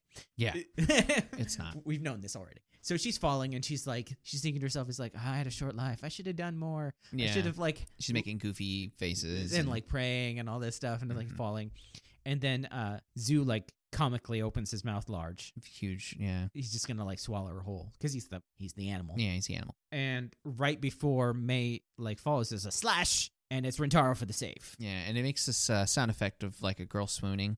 And she's staring at him because he's basically now her knight in shining armor. Yeah, literally. Swordsman in plastic armor. Yeah. And he's like, I'm sorry, I'm late. You're here. It's like, oh, and then you like, apologizes. He's sitting her down. He sat her down. He's like, let me take care of this. And she's like, okay, good luck. Runs off. And this is when Zoo's just like, dude, what? I mean, I've already beaten you. What are you doing here? I already told you you're not powerful enough to beat me. So then he does the full transformation. Triple henshin. So we saw the books all the way open. Makes one complete picture. Yeah. Looks pretty cool. Yeah. I like how they did it. I agree. I like how all three of them, this is the first time we've seen all three colors of the same. Mm-hmm. And this is volume 3 when he like activates. So he's got the Pegasus, the lion, and Peter. So this is called Fantastic Lion. Blade's Fantastic Lion, I think is what it's called. Okay, yeah. So it's like Peter Fantasy, and the two of them is like fantastic. So this is a criticism. Prepare yourself. There's a star decal on his pony. It's a pony bro. Like, here's the thing. If you're a brony and you're listening to this, I don't dislike you. I actually have friends that like My Little Pony. That's not my style. The reason why I'm never going to get anything like that is because I don't think horses are inherently feminine. And this is going to be kind of weird to explain, but I do want to I just want to get my opinion on here because I don't want to grind my teeth over this for the rest of my life. Like, horses and dogs are kind of like the two animals. Like, if you were to say there's only two animals that humans can have, it probably would have been those two, right? Yeah. And throughout history, like, there's nothing actually like cute about a flying horse staving your head in. You know what I'm talking about? Yeah. Like the star sparkles and all that stuff. I don't know when it happened. But yeah, like you hear the thunder of hooves over the hill, and next thing you know, your formation's getting split in two by like butter by charging knighted, cavalry. It's not cute. I mean, like, you're looking at deer, and it's like, oh, it's so serene, it's so cute. It's just a hoofed animal that eats plants. What could go wrong? And then it's kicking you in the face. Yes. And that's just a deer, and a horse is like a lot more powerful than that. And ultimately, I'm getting past it because on one half of him, he's got this hook that summons a fairy. Yeah. And so maybe that's where the star comes from. But I'm like, Pegasus is a mythical beast that the hero rides in. Like, at some point now, it's been dragons are what people ride. But in reality, or not reality, I'm sorry, from my understand of Western fiction and literature, it's like the winged horse is your mount. Yes. And you fight the dragon. Yeah. And now it's you ride the dragon to fight and whatever, but you get my point. Yeah. I feel like it takes away what would otherwise be a cool suit. I'm like looking at a very light blue star decal going, what the heck, guy? So the thing is it's Tenku no Pegasus, which is Pegasus of the sky or air or whatever. Yeah. So I think that's probably where they get the star from. It's because he's the air Pegasus. Yeah. I guess what I'm trying to say is I don't want to feel like I like feminine things, because I have no problem with feminine things, but I don't think Pegasus is necessarily feminine. But if somebody were to ask me, hey, what's your favorite mythical flying mount? And I were to say Pegasus, and then this kind of thing here where there's stars and sparkles, it's like, no.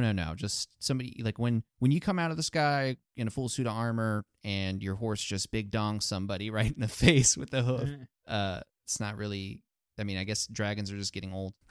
For me. Well, the thing is the idea is for Pegasus is that was Perseus's mount in like Clash of the Titans and all that stuff. So, but there was also a thing about like, I think a lot of people confuse a lot of things. Pegasus and unicorns. Yeah. Actually, at first, because of how stiff the ears are, I actually thought there was a horn and I was going to go off. But then I saw, no, they're just two ears. Yes. So. Completing the suit. Now, sorry to derail the episode. I just wanted to point out that I like the Pegasus as the mythical mount thing. I feel like adding stars and kind of takes it away for me. Makes it a little less cool. I don't mind it, but because he's also because it clashes. Like there's like suddenly bright blue, and then otherwise it's like a really weird bright blue, just to make it stand out along the neck of the horse. All three of them have different blues. And it's like roped around his arm too. I don't know if you noticed that. Yeah, it's like a shooting star. So one of the first thing I noticed about this is I haven't noticed about others, but it is on others. Is on the bottom of the Wonder Ride books there are there's like 3 little blocks. Oh yeah. And it tells you which slot it goes into on the belt. Oh, okay. And it's got like a little arrow that says it's the 3rd slot or it's the 1st slot. And so this is the first time that it was they showed a close up of the like book for the open book, the closed book long enough for me to see on the cover that it shows what slot it goes into on the belt. Right. That's pretty neat. So that you can like know.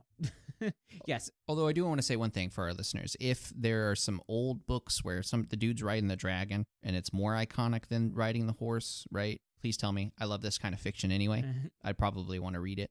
So if you disagree, let me know. I promise I won't get angry or anything. Yeah. The thing is like we the hard part is that we draw so many parallels between the two. Yeah. Of 1 and 2 of Saber and Blades, because like they were 1st and 2nd. Yeah. And then we were like, oh yeah, well it's the lion and the dragon, which totally makes sense. But the fact of the matter is, it's like those are different slots. Yeah. So it's the dragon and the Pegasus. Made nothing. So, but then you're like, well, then we're drawing the parallels here. But then it's like, no, they're not the parallels, because it's the falcon and the lion. Yeah. That doesn't make any sense. Yeah, and we still don't know what Blaze's we still don't know what Saber's center thing is, right? Or is it the Saber eagle? Center is the eagle. Okay, eagle. We don't know what his legend His left. There we go. Yeah, is like the item or whatever. The item one. Story. Yeah, the story or the yeah, it's the story. Yeah, that slot on the left arm. Yeah, it's the story because it's the legend, it's the animal, and then it's the story. Okay. Yeah. So the story represents itself as an item, like the lamp for then the hook for Peter Pan. Yeah, the hook. But we don't know what the story. I mean, there's one in this one, but it's not a red one. Yeah. Anyways, I'm fine with it. I'm whatever. I don't like the fact that he's got 2 heads on him now. Yeah, but I wonder if that's how it's going to be for all of them. Because he's got like I had a horse. Because I guess no, because he doesn't have like a dragon's head, does he, Toma? I think so, like a dragon pauldron almost. I don't know if it doesn't, but it doesn't seem that pronounced. Yeah, not as pronounced as this horse. This horse head is massive. That's what I'm talking about. Like it really sticks out, and then the different colors kind of it doesn't like Blaze doesn't have the Blaze Dragon doesn't have some sort of weird decal on it. Yeah, I don't mind that too much. It just like why does this one have a weird decal? It does. He has a massive dragon head on his shoulder. It's almost the same size as the Pegasus head. Yeah. It's just like I'm looking at it, I'm like, how can I not? How did you not see that? How did I not see this whole time? It's got like big eyes and it's like this massive thing. Right. So the correction wise is they have giant heads on the sides of their heads now, and then when they have the other one, it's a massive head in the center. Mm-hmm. So, anyways, I still like the sleeker look of I like it better when they only have one. Yeah. Because I like their base forms. Usually the base forms are the best looking ones. Usually, yeah. Because they're the ones that need to be made into all the toys. Right. I mean, like 01's base form looks way better than. I agree. Shining Fighting Hopper. Shark. Yeah. Yeah. You know, So they all like they usually the base forms are the best looking form. I agree. And the mid season forms might be pretty are usually pretty sweet too. So like the modular forms are usually yeah. So I'm okay with it because I've seen much worse suits, much worse suits. That I end up loving because I just see like the characters behind them and just seeing it like working that way. So right. Although I do want to point out how minor, like even though the criticism that I'm having about the Pegasus has got nothing to do with the story. Yeah. Yeah. So that's what I'm saying. It's not the show. Yeah. The criticism I have they're minor, but I'm making them bigger. So anyways, I still really like the show. So then he transforms and basically one shot Zoo. Yeah, he does a couple slashes and then he does like a finishing attack thing. It's not his finishing move. He uses his finishing move later. Yes. But he like jumps back and he creates a water wall and jumps off the water wall. Yeah. And then like is doing like a slash and like Zoo's holding him off and then he turns into water to like finish the slash through him. Yeah, becoming the current. And then Zoo runs away. Yeah, Zoo's done with this. He's like, I'm out. And then it goes back to the gate. Avalon. The Avalon. So the actual Avalon, it's all bright and stuff. So the thing about the scene is Toma basically asks for the power of Avalon to save the world. And then the guys like, basically every time he'll start by saying what it is that you just said, and then he'll be like, you don't need it. He just keeps repeating, do not. Yeah, you do not need it. You do not. And so you only need to believe, essentially. Or don't believe. I don't care. But basically, if you believe it, it'll happen. And then he's like, okay, give me the power. I was trying to think. I'm like, because like the guy's all blurred out. Yeah. So I'm wondering if... And then what you do see is like he's got like a hooded white robe on. And like they're modulating his voice so you can't recognize him. But I might have just misheard it because it sounds like Toma's voice. Yeah, like he's talking to himself, like he's reflecting. Yeah, I also got the same sort of vibe. Yeah, it could not be. But I mean, the vibe is there. The vibe is there that it's like his reflection of basically saying he's got to almost overcome himself to be able to like become worthy. Yeah. So and before the cutaway, I think he was trying to tackle the guy to like give it to me. Well, no, he keeps running towards him, and no matter what, the guy's the same distance. Yeah. So, and then he just says... like he figures... Basically, I don't know how he figures it out, but he's like, okay, I just have to believe. Basically, I just have to visualize what I want. And so he closes his eyes. He's just using Oprah's The Wish. You know, it's just like... And it goes from an all-bright room to an all-dark room. Yeah. And... which is cool, because it's not like a slow fade. It's like, when he closes his eyes, everything's dark. Boom. Dark as night. And then he's just like... You just see him standing in the room. And there's like a little twinkle going around, and he's just like, and then he just reaches out his hand for like, I gotta believe that the power is there, pretty much. Yeah, and he pulls it out, and he gets King of Arthur. Yeah, something like that. That's the name of the book. Is King of Arthur in English. King of Arthur, which is just poor translation. Yeah, because of the way like Japanese phrases twist around and the of and doesn't really exist in Japanese, so there's just a particle that tells you which part is of, whatever. Anyways, and then then the voice speaks and says, "Are you ready for the trial to determine if you're worthy?" I think it is. And then he is in a location that's used in many Kamen Rider. Yeah, this is a dugout like cave, which I have seen in at least off the top of my head. 5 seasons I've seen this show. Yeah, because as soon as he grabs it, the guy, it's like your trial begins. And then he's in this cave. Yeah, and then like an apparition of some sort, like a bluish, reddish, blackish figure is like chucking fireballs at him. Like a semi-giant one or something. Yeah. And then it cuts away. Yeah. Basically, he's got his trial now. Yes. So now we come back to the fight in the Wonder Run, which is hilarious because... Now that Zoo's gone, it's 3-on-3. Yeah, the tide's changed. It's now actually an even fight. It's 3-on-3, except Blades is handling 2, and Kenzen and Buster are handling Disaspy. So it's like it's 3-on-3, but it's actually 2-on-1 and 2-on-1. Yeah. I guess the thing that I thought was really weird about that, I know that they needed it shot that way to show how strong Rintaro has become. Yeah. But Kenzen has already beaten Disaster by himself. Yeah. Buster and Disaster had a standstill, but it's like Kenzen can already handle this himself, Buster. Yeah. Just go help out Rintaro. Dude, Rintaro was fighting the monster of the episode and one of the other like general guys over there. So so what's really cool about this scene, I was really happy that they went there with this. But Medusa, Medusa goes to shoot his, I guess he's not really shooting anything, but do his glare. Yeah. And he just basically makes a mirror of still water. Rintaro uses a mirror of water, and he's just like, and it's like, it doesn't kill. No. But it like stuns. Yeah, it stuns which him. allows Rintaro to do his finishing move. Yes. Which is Hydro Vortex. Totally sweet. Which is basically just shoots a bunch of water, flips up in the air, and then jumps up and slashes. Right. Nice and simple, but sweet name. Yes. And so then it goes back to the gate. It goes back to the trial. Yeah, it's like it's hard to say it's Avalon. I actually don't know where he is. Just the he's place. He's in the cave that is like in every other story. Yeah.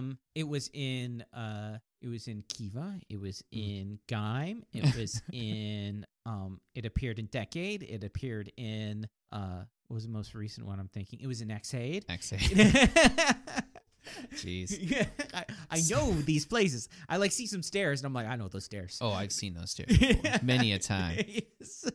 So he slaps the sword, the sword. He slaps the book into the third slot, and he basically prepares himself to draw because at this point he doesn't know if it'll work. Yeah. So he draws and he's able to transform. I guess one thing we forgot to mention, I don't know if we did, the shade is the same sort of shade of purple as Jack Dragon. At least that's what I thought. Yeah, it's a. I thought it was just blue, but it is definitely not red. Yeah, it was hard because it was in this. Yeah, cave. it's dark. I'm not sure. I feel like it's the same. We only shade. saw it in like the bright white room in this dark cave. So I guess I shouldn't have said it with so much certainty that it's that color, but I have a feeling it's the same shade as Jack Dragon. It's in a bluish hue. Yeah. Right. Fair enough. Yeah, it's not red. It's definitely not red. No, this is definitely not his third book. Synergy. Yeah. Yes. So he transforms into he's got dragon on one side and King of Arthur on the other side, which is Saber Dragon Arthur. Yeah, he's got two swords. Yes, he has the King Excalibur is what that sword is called. And it says slashing every time you slash with it. It's either slashing or shushing. It's doing the onomatopoeia or it's doing the... Like, it's doing the onomatopoeia for slashing. Every time he attacks, shushing, shushing. It's like schnit whenever Wolverine's claws come out. Right. Except that it'd be like that if there was a narrator saying schnit every time. Yeah.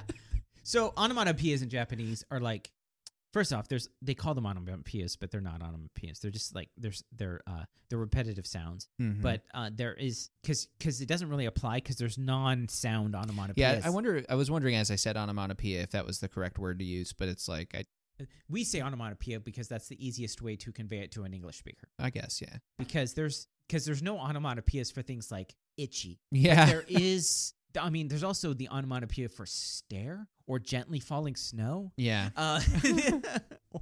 So things that have no sound have a quote-unquote onomatopoeia, which is just these sound effects that they use. And, like, people just use them in speech. Yeah. It's not, like, a weird thing that, like, a kid would say or something like that. Yeah. It would be like... We're talking about in Japanese. Yeah, in Japanese, like, an adult would be like, and then zoom.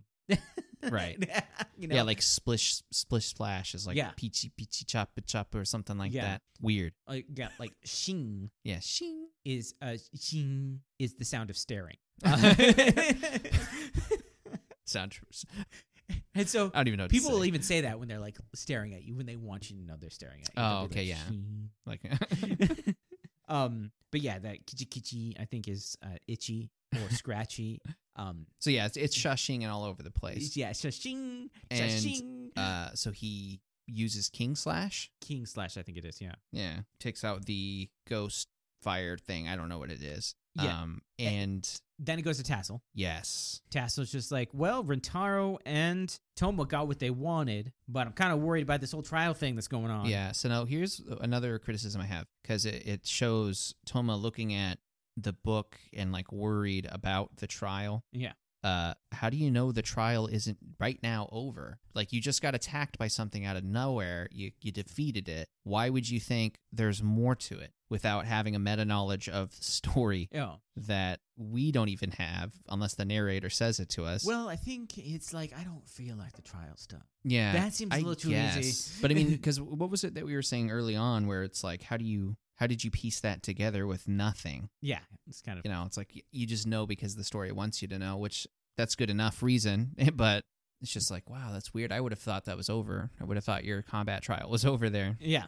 But, you know, in fairness, you know that it's not. I guess he's read so many books. It's like the hero's journey doesn't end with just one little fire apparition. Like, what come are you on. talking about? That's an easy thing. That could be it. He's like, that was too easy. That's why he knows all these things, because he's just like, story-wise. It's like, no, I've read this story, dude. Story-wise, and this is not how it goes. Calibur's going to be there when I go. That's just how the story works. Yeah. Yeah. It's just not how. Come on. I'm willing to accept that, because he's proven from other times where he's just like, oh, wait, I remember this story ends with this, this, and this. So we just got to do that. He's just hasn't gone through his whole path. Yeah. And he's just like pulling things out of the air, and they're just like, he understands the hero's journey. He just doesn't know at what point he's at. Yeah. It's like, oh, wait, is this the betrayal? Which one of you's betraying me? Step out, Judas. That'd be interesting too, if he's just like, by the end of this series, he's just this world weary, like, I knew this was coming. Yeah, I knew this was coming the whole time. I just didn't think it'd be you. He like Calibur's dead on the ground. Just go over and stabs him a bunch of times. He's like, "What are you doing? There's no wins once. He's only dead now." Plot twist. He's like, "Wait, I was the mentor. The real story hasn't even started." So, anyways, then we see the trailer for the next one, and it looks like there's more going on, because you remember they only closed one book. There's two other spots. There's 2 other spots. Yeah. So we also see, like, in the preview, we see Buster turn into stone, which means that, like, there's more Medusas. Yeah, that seems to be. I mean, after the piranha bit where it was just like popping up all over the place, it kind of proved. I like the idea that, like, we made these monsters. Let's just keep doing it. Yeah, let's keep doing it. Yeah. You know, there's nothing to stop us from making the same monster twice. Yeah, because we didn't see Legend get beat, and he's the one that's supposedly doing it this time. I mean, we were complaining about that, but that's what happened in 71. It's just like they just brought the monsters back. We can do this. We just put the parts back together. We made these monsters. Let's just remake these monsters. I mean, there's some consistency with Golem popping up again, Disaster showing up whenever he wants. Yeah. Which I don't know if that's because they unchained his book. Like, maybe they're all chained, and since he unchained him, now he's got free will and he can do whatever. I think so. But there was something about the fact that, like, his head flew off and then he just came back. Yeah. And then the piranha came back several times, and then they had the salamander was like 2 or 3 times. Right. And so it's just like these monsters, we made these monsters. They're not like people. Yeah. And that makes them actually kind of very horrifying enemies, because they're just fictional storybook things that pop up whenever they have a whim to do it. So let's start with your suck, actually. My suck? So I think that my suck is not the whole thing with May, just how it was handled. Okay. Like, I would be fine with the idea of her getting taken hostage, because she's, like, just a civilian and she already noticed that. Mm-hmm. Because I'm like, well, whatever. As long as it doesn't happen every 12 seconds. We've already seen that, like, she voluntarily became hostage one time to actually helped out. So, but I'm just like, I'm no big deal of her being caught. She even said, she's like, I let my guard down. But it didn't avail to anything except her being saved. Yes. Which I have no problem also with her being saved. I just think the way things were laid out, didn't work out. Yeah, you were touching upon my suck. And I think it probably is just like, this episode doesn't have enough room to breathe. Mm-hmm. But I also don't think there is 2 episodes here, which I think is the problem. Right. I think there's 1.5 episodes here. Right. So I'll just get into my suck, right? Yeah. So it started with how quickly and almost useless the training for Rintaro was, right? It was almost like they were tickling my balls, so to speak, with something that could have been cool, and it was just like, okay, we're done now. So, but by the end of this episode, I realized the big criticism I have with the episode is that I'm not getting more. If this was a manga, like I was saying, that would have been a whole arc, right? There would have been multiple chapters of them fighting. It would have had multiple chapters of Rintaro going through training, them looking through Avalon, May running away and getting captured. Like, if you were to look at this in the sake of like a manga or an anime, there's so much you could do in this one episode. Yeah. But for the sake of a live action show for children, you would not keep anybody's interest by stretching this to 2 episodes. Well, the problem is that they have, like, because it's a television show. That's the big thing. It's not even like even like counting it as part of anime and stuff like that. But it's just like, because of the the nature of this show. Yeah. They have to kill a monster every episode. Yeah, the draw is the action, and so they can't have a whole episode on the subplot. Yeah. Or the finer, like, emotional elements. Like, you can have, like, for example, Kento, his struggle, that was a whole episode, but the focal was the action going on. Yeah. You know what I mean? Like, they still needed the action to push it through for the audience that it's targeted towards. Whereas if we wanted a highly cerebral, deep, like, just crunchy story, there's a lot there that they could have done. Yeah. But I don't think this is like 2 episodes worth of show. No. That's really the problem, is that it's 1.5. Yeah. It's like, I would love to read this as a manga. This would be great, like, as a 200 chapter manga. Not just that episode. I mean, like, everything all together or more, however. Yeah. Like, all the manga I've read, it's usually, if they're really good, it's like 250 chapters, something like that. But, yeah. I mean, so ultimately my criticisms, they all come down to, like, well, shit, I wish there was just more to this. Yeah. And also, I think that also comes from analyzing, because if we just watch the episode and it's just be like, okay, yeah, cool. Yeah. That was cool. Yeah. And then you could, like, fill in gaps in your head with that. If you're not Right. criticizing, you can extend things when you, like, remember. Yeah, because You would be like, oh, that was an awesome training montage of 2 scenes. Yeah, because I mean, if you're just watching it, like back to back or every week, like right here, we're writing stuff down, which makes it real, I guess. Like it's something that you wrote down because you want to see more of it, and then if you don't get more of it, it's like, why did I write that down? Like training, it was such a big, what I thought was going to be a big part of this episode, and it was such a small drop in the grand scheme and the episode. It was like just little salt on your meat there. Yeah. So I don't really necessarily feel let down. Even that's the weird part, is I don't even feel like I lost a whole lot, because like there was a satisfying ending, but it's also not the end. Yeah. So I think it ended on a good spot, because it's like there's a lot more coming on. Right. And I mean, obviously I could complain about the horse bro stuff and the like Toma's meta knowledge, like the things that I was complaining about throughout the episode. And like Toma's meta knowledge would also have been fixed by just taking more time of him, like looking at stuff. Yeah. And, like, figuring things out. Yeah. Essentially everything that I have an issue with is just because I want more of it. Yep. Which is kind of a weird criticism, right? Like, yeah. Gosh dang it, I wish there was more to this. Yes. Not because it's like even lacking, just that I want more. Yes. Give me more. Give me. So yeah. So what is your my sugoi? Yes, let's go with you first. So my suck is that the whole May situation could have been done better. Like the points of it were fine. Yeah, same thing. Some more substance with more struggle between, gosh, I can't kill him because then he'll kill her. Yeah. So my sugoi is, I really do like how they are doing the transformations now. Yeah. Where it's just like they're special. When they do the full transformation now, it's special. Yeah. Not like there's a new form or there's a new thing. Like they didn't even do it with Arthur. Yeah. They just had him. They just shot some flames up and ready to go. Yeah. And I kind of like the non-library transformations, like when Buster and Kenzan transform, because it's like cooler when they're like in the real world. I think it's like the cooler effects. Yeah. I mean that was one of the big criticisms, is by like the 3rd or 4th full transformation of just the Blaze Dragon, and we're like, okay, we see. Yeah. Do you imagine how much they would have to cut out if they would have had all those transformations in this episode? Yeah. So what is your sugoi? So my sugoi is the capitalization of Caliber being away. Like, it was like, almost now that Dad's away, let's play. Yeah. Right? It's like, okay, now let's accelerate our evasion. So it gives me this sort of hope, I guess, that, well, it's not even hope. Basically, I'm happy that the reason they weren't just going all out and attacking everybody, like, think about it. In the first 6 episodes, before Kenzan shows up, there's only 3 riders, and there's 4 of them, and they're all shown to be way more powerful. Yeah. Like, arguably, So why aren't they just going full force? Yeah, and this is also like the first time you've seen all 3 of them out in the field, and that happens to be when Caliber's away. Yeah. And then you find out, well, it's because they weren't 4 of them, it was 3 and 1. And they are allied, but not really. Yeah. Like, because then you see that Story is asking Legend to prove himself, and Zoo and Legend are always bashing heads. And so you realize they aren't a collective. They're like just several people together doing things. Like, those 3 might be aligned in a deeper way than them plus Caliber, right? Yeah. But yeah, so it's like, now that Caliber's gone, let's do this and go hard at it. Of course, we didn't see Story transform, because he probably, like I said, he's probably a puppeteer for something. Well, he transformed before.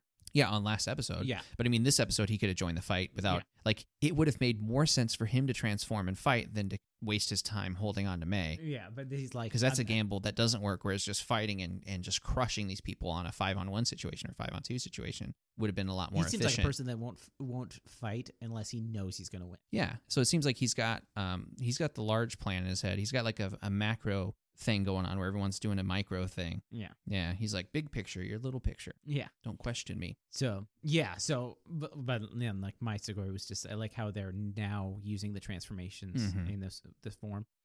So, how are you going to do the rating, the ranking on these ones? So, I still like Rintaro the most. I mean, I feel like even though they stole the training thing from me, I don't know.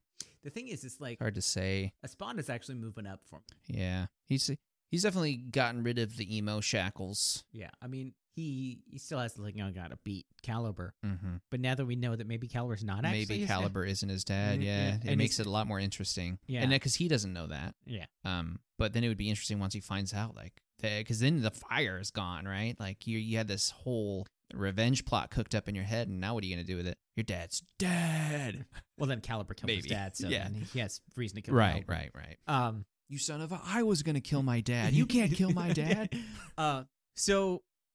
Yeah, it's like Toma, like, it wasn't actually that strong an episode for Toma, and I don't think it was supposed to be. No. I think the next one will probably be. A lot more, probably, yeah. I'm not really, like, trying to nail down the writer ranking for this one because it's like, first of all, there's 5 writers now. Mm-hmm.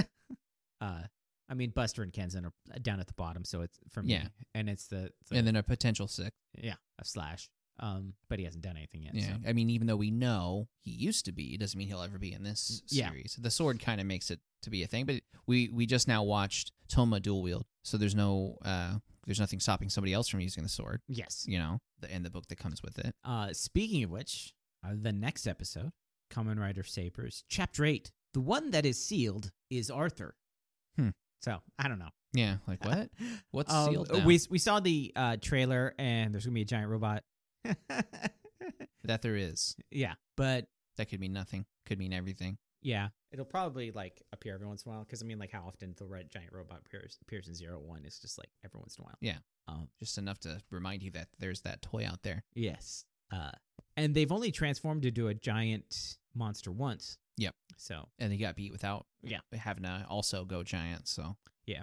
So, yeah, that is our next episode. Chapter 8, the one that is sealed is Arthur. Mm-hmm. And so then that'll be our next episode. I already told you where to find us before we started. Yep. Yep. Any final thoughts on the episode? Overall, it was good. It was a good episode. It makes me excited for more. Yeah, because Saber's really picking up. Mm-hmm. And it's really losing what people would have thought. Like, a lot of my thoughts were like, oh, this is like kind of Sentai, but it's like, it's lost almost all of those. Yeah. Yeah. Besides the color schemes, it's kind of. And that color scheme's just, that's been Rider too. It is what it is. Yeah, it's been a Rider too. Now, like I said, there was 13 in Naruki. So it's just like, whatever. And like, they're a team, but they're not a Sentai team. Right. There's no like the power of 5. Yeah. Although, I mean, they did bring up 13. It could happen. 13 but that's 13 stories. They all use at least 3. Yeah, it's gonna be kind of hard to math that, but then you get to the situation where like Buster only has 1. Buster has 1. Kenzan has 1. 2, but he only uses 1 at a time. I think. I don't know. I can't remember his belt. He used the 3. He only has 1 spot on his sword, but that doesn't mean they can't use more books. Yeah. So I mean that always throws the different belts can make it to where now the 13 have joined together, and then we're like, oh okay, it was Sentai the whole time, but different. Yeah. Toma's final form is just a bookshelf on his chest, and he puts them all in. I hope not. I really hope not. The final form for Pose was a giant touchpad that he just touched. And then we saw with Zio, which is like the action figures across his chest. Oh, you saw Decades, too. Decades is just the cards. Cards in a display case. Yeah, with the one on his forehead. I told you, final forms are usually crap. Right. So I'm hopeful it's not a bookcase. I can see it if it is. It's just a giant bookcase, but a chess piece, and he's just like... He's got a book bandolier. No, okay. If they go that route, hopefully it's like a satchel of books. I don't know. It'll probably be like the encyclopedia or something. Oh, you think? It's just a really big book. It's going to be like a wizard tome that he holds, that it's actually like it flips out, blade out in the middle of it, and he slashes people with it. It's just one big pop-up book. Yeah. His whole body becomes a pop-up book. Yeah. He's like, it opens up. Here's my pocket on my left nipple. Yeah. So that will be our next episode, not the final form of being a bookshelf, but I can see it. I can see it. All right. See you guys.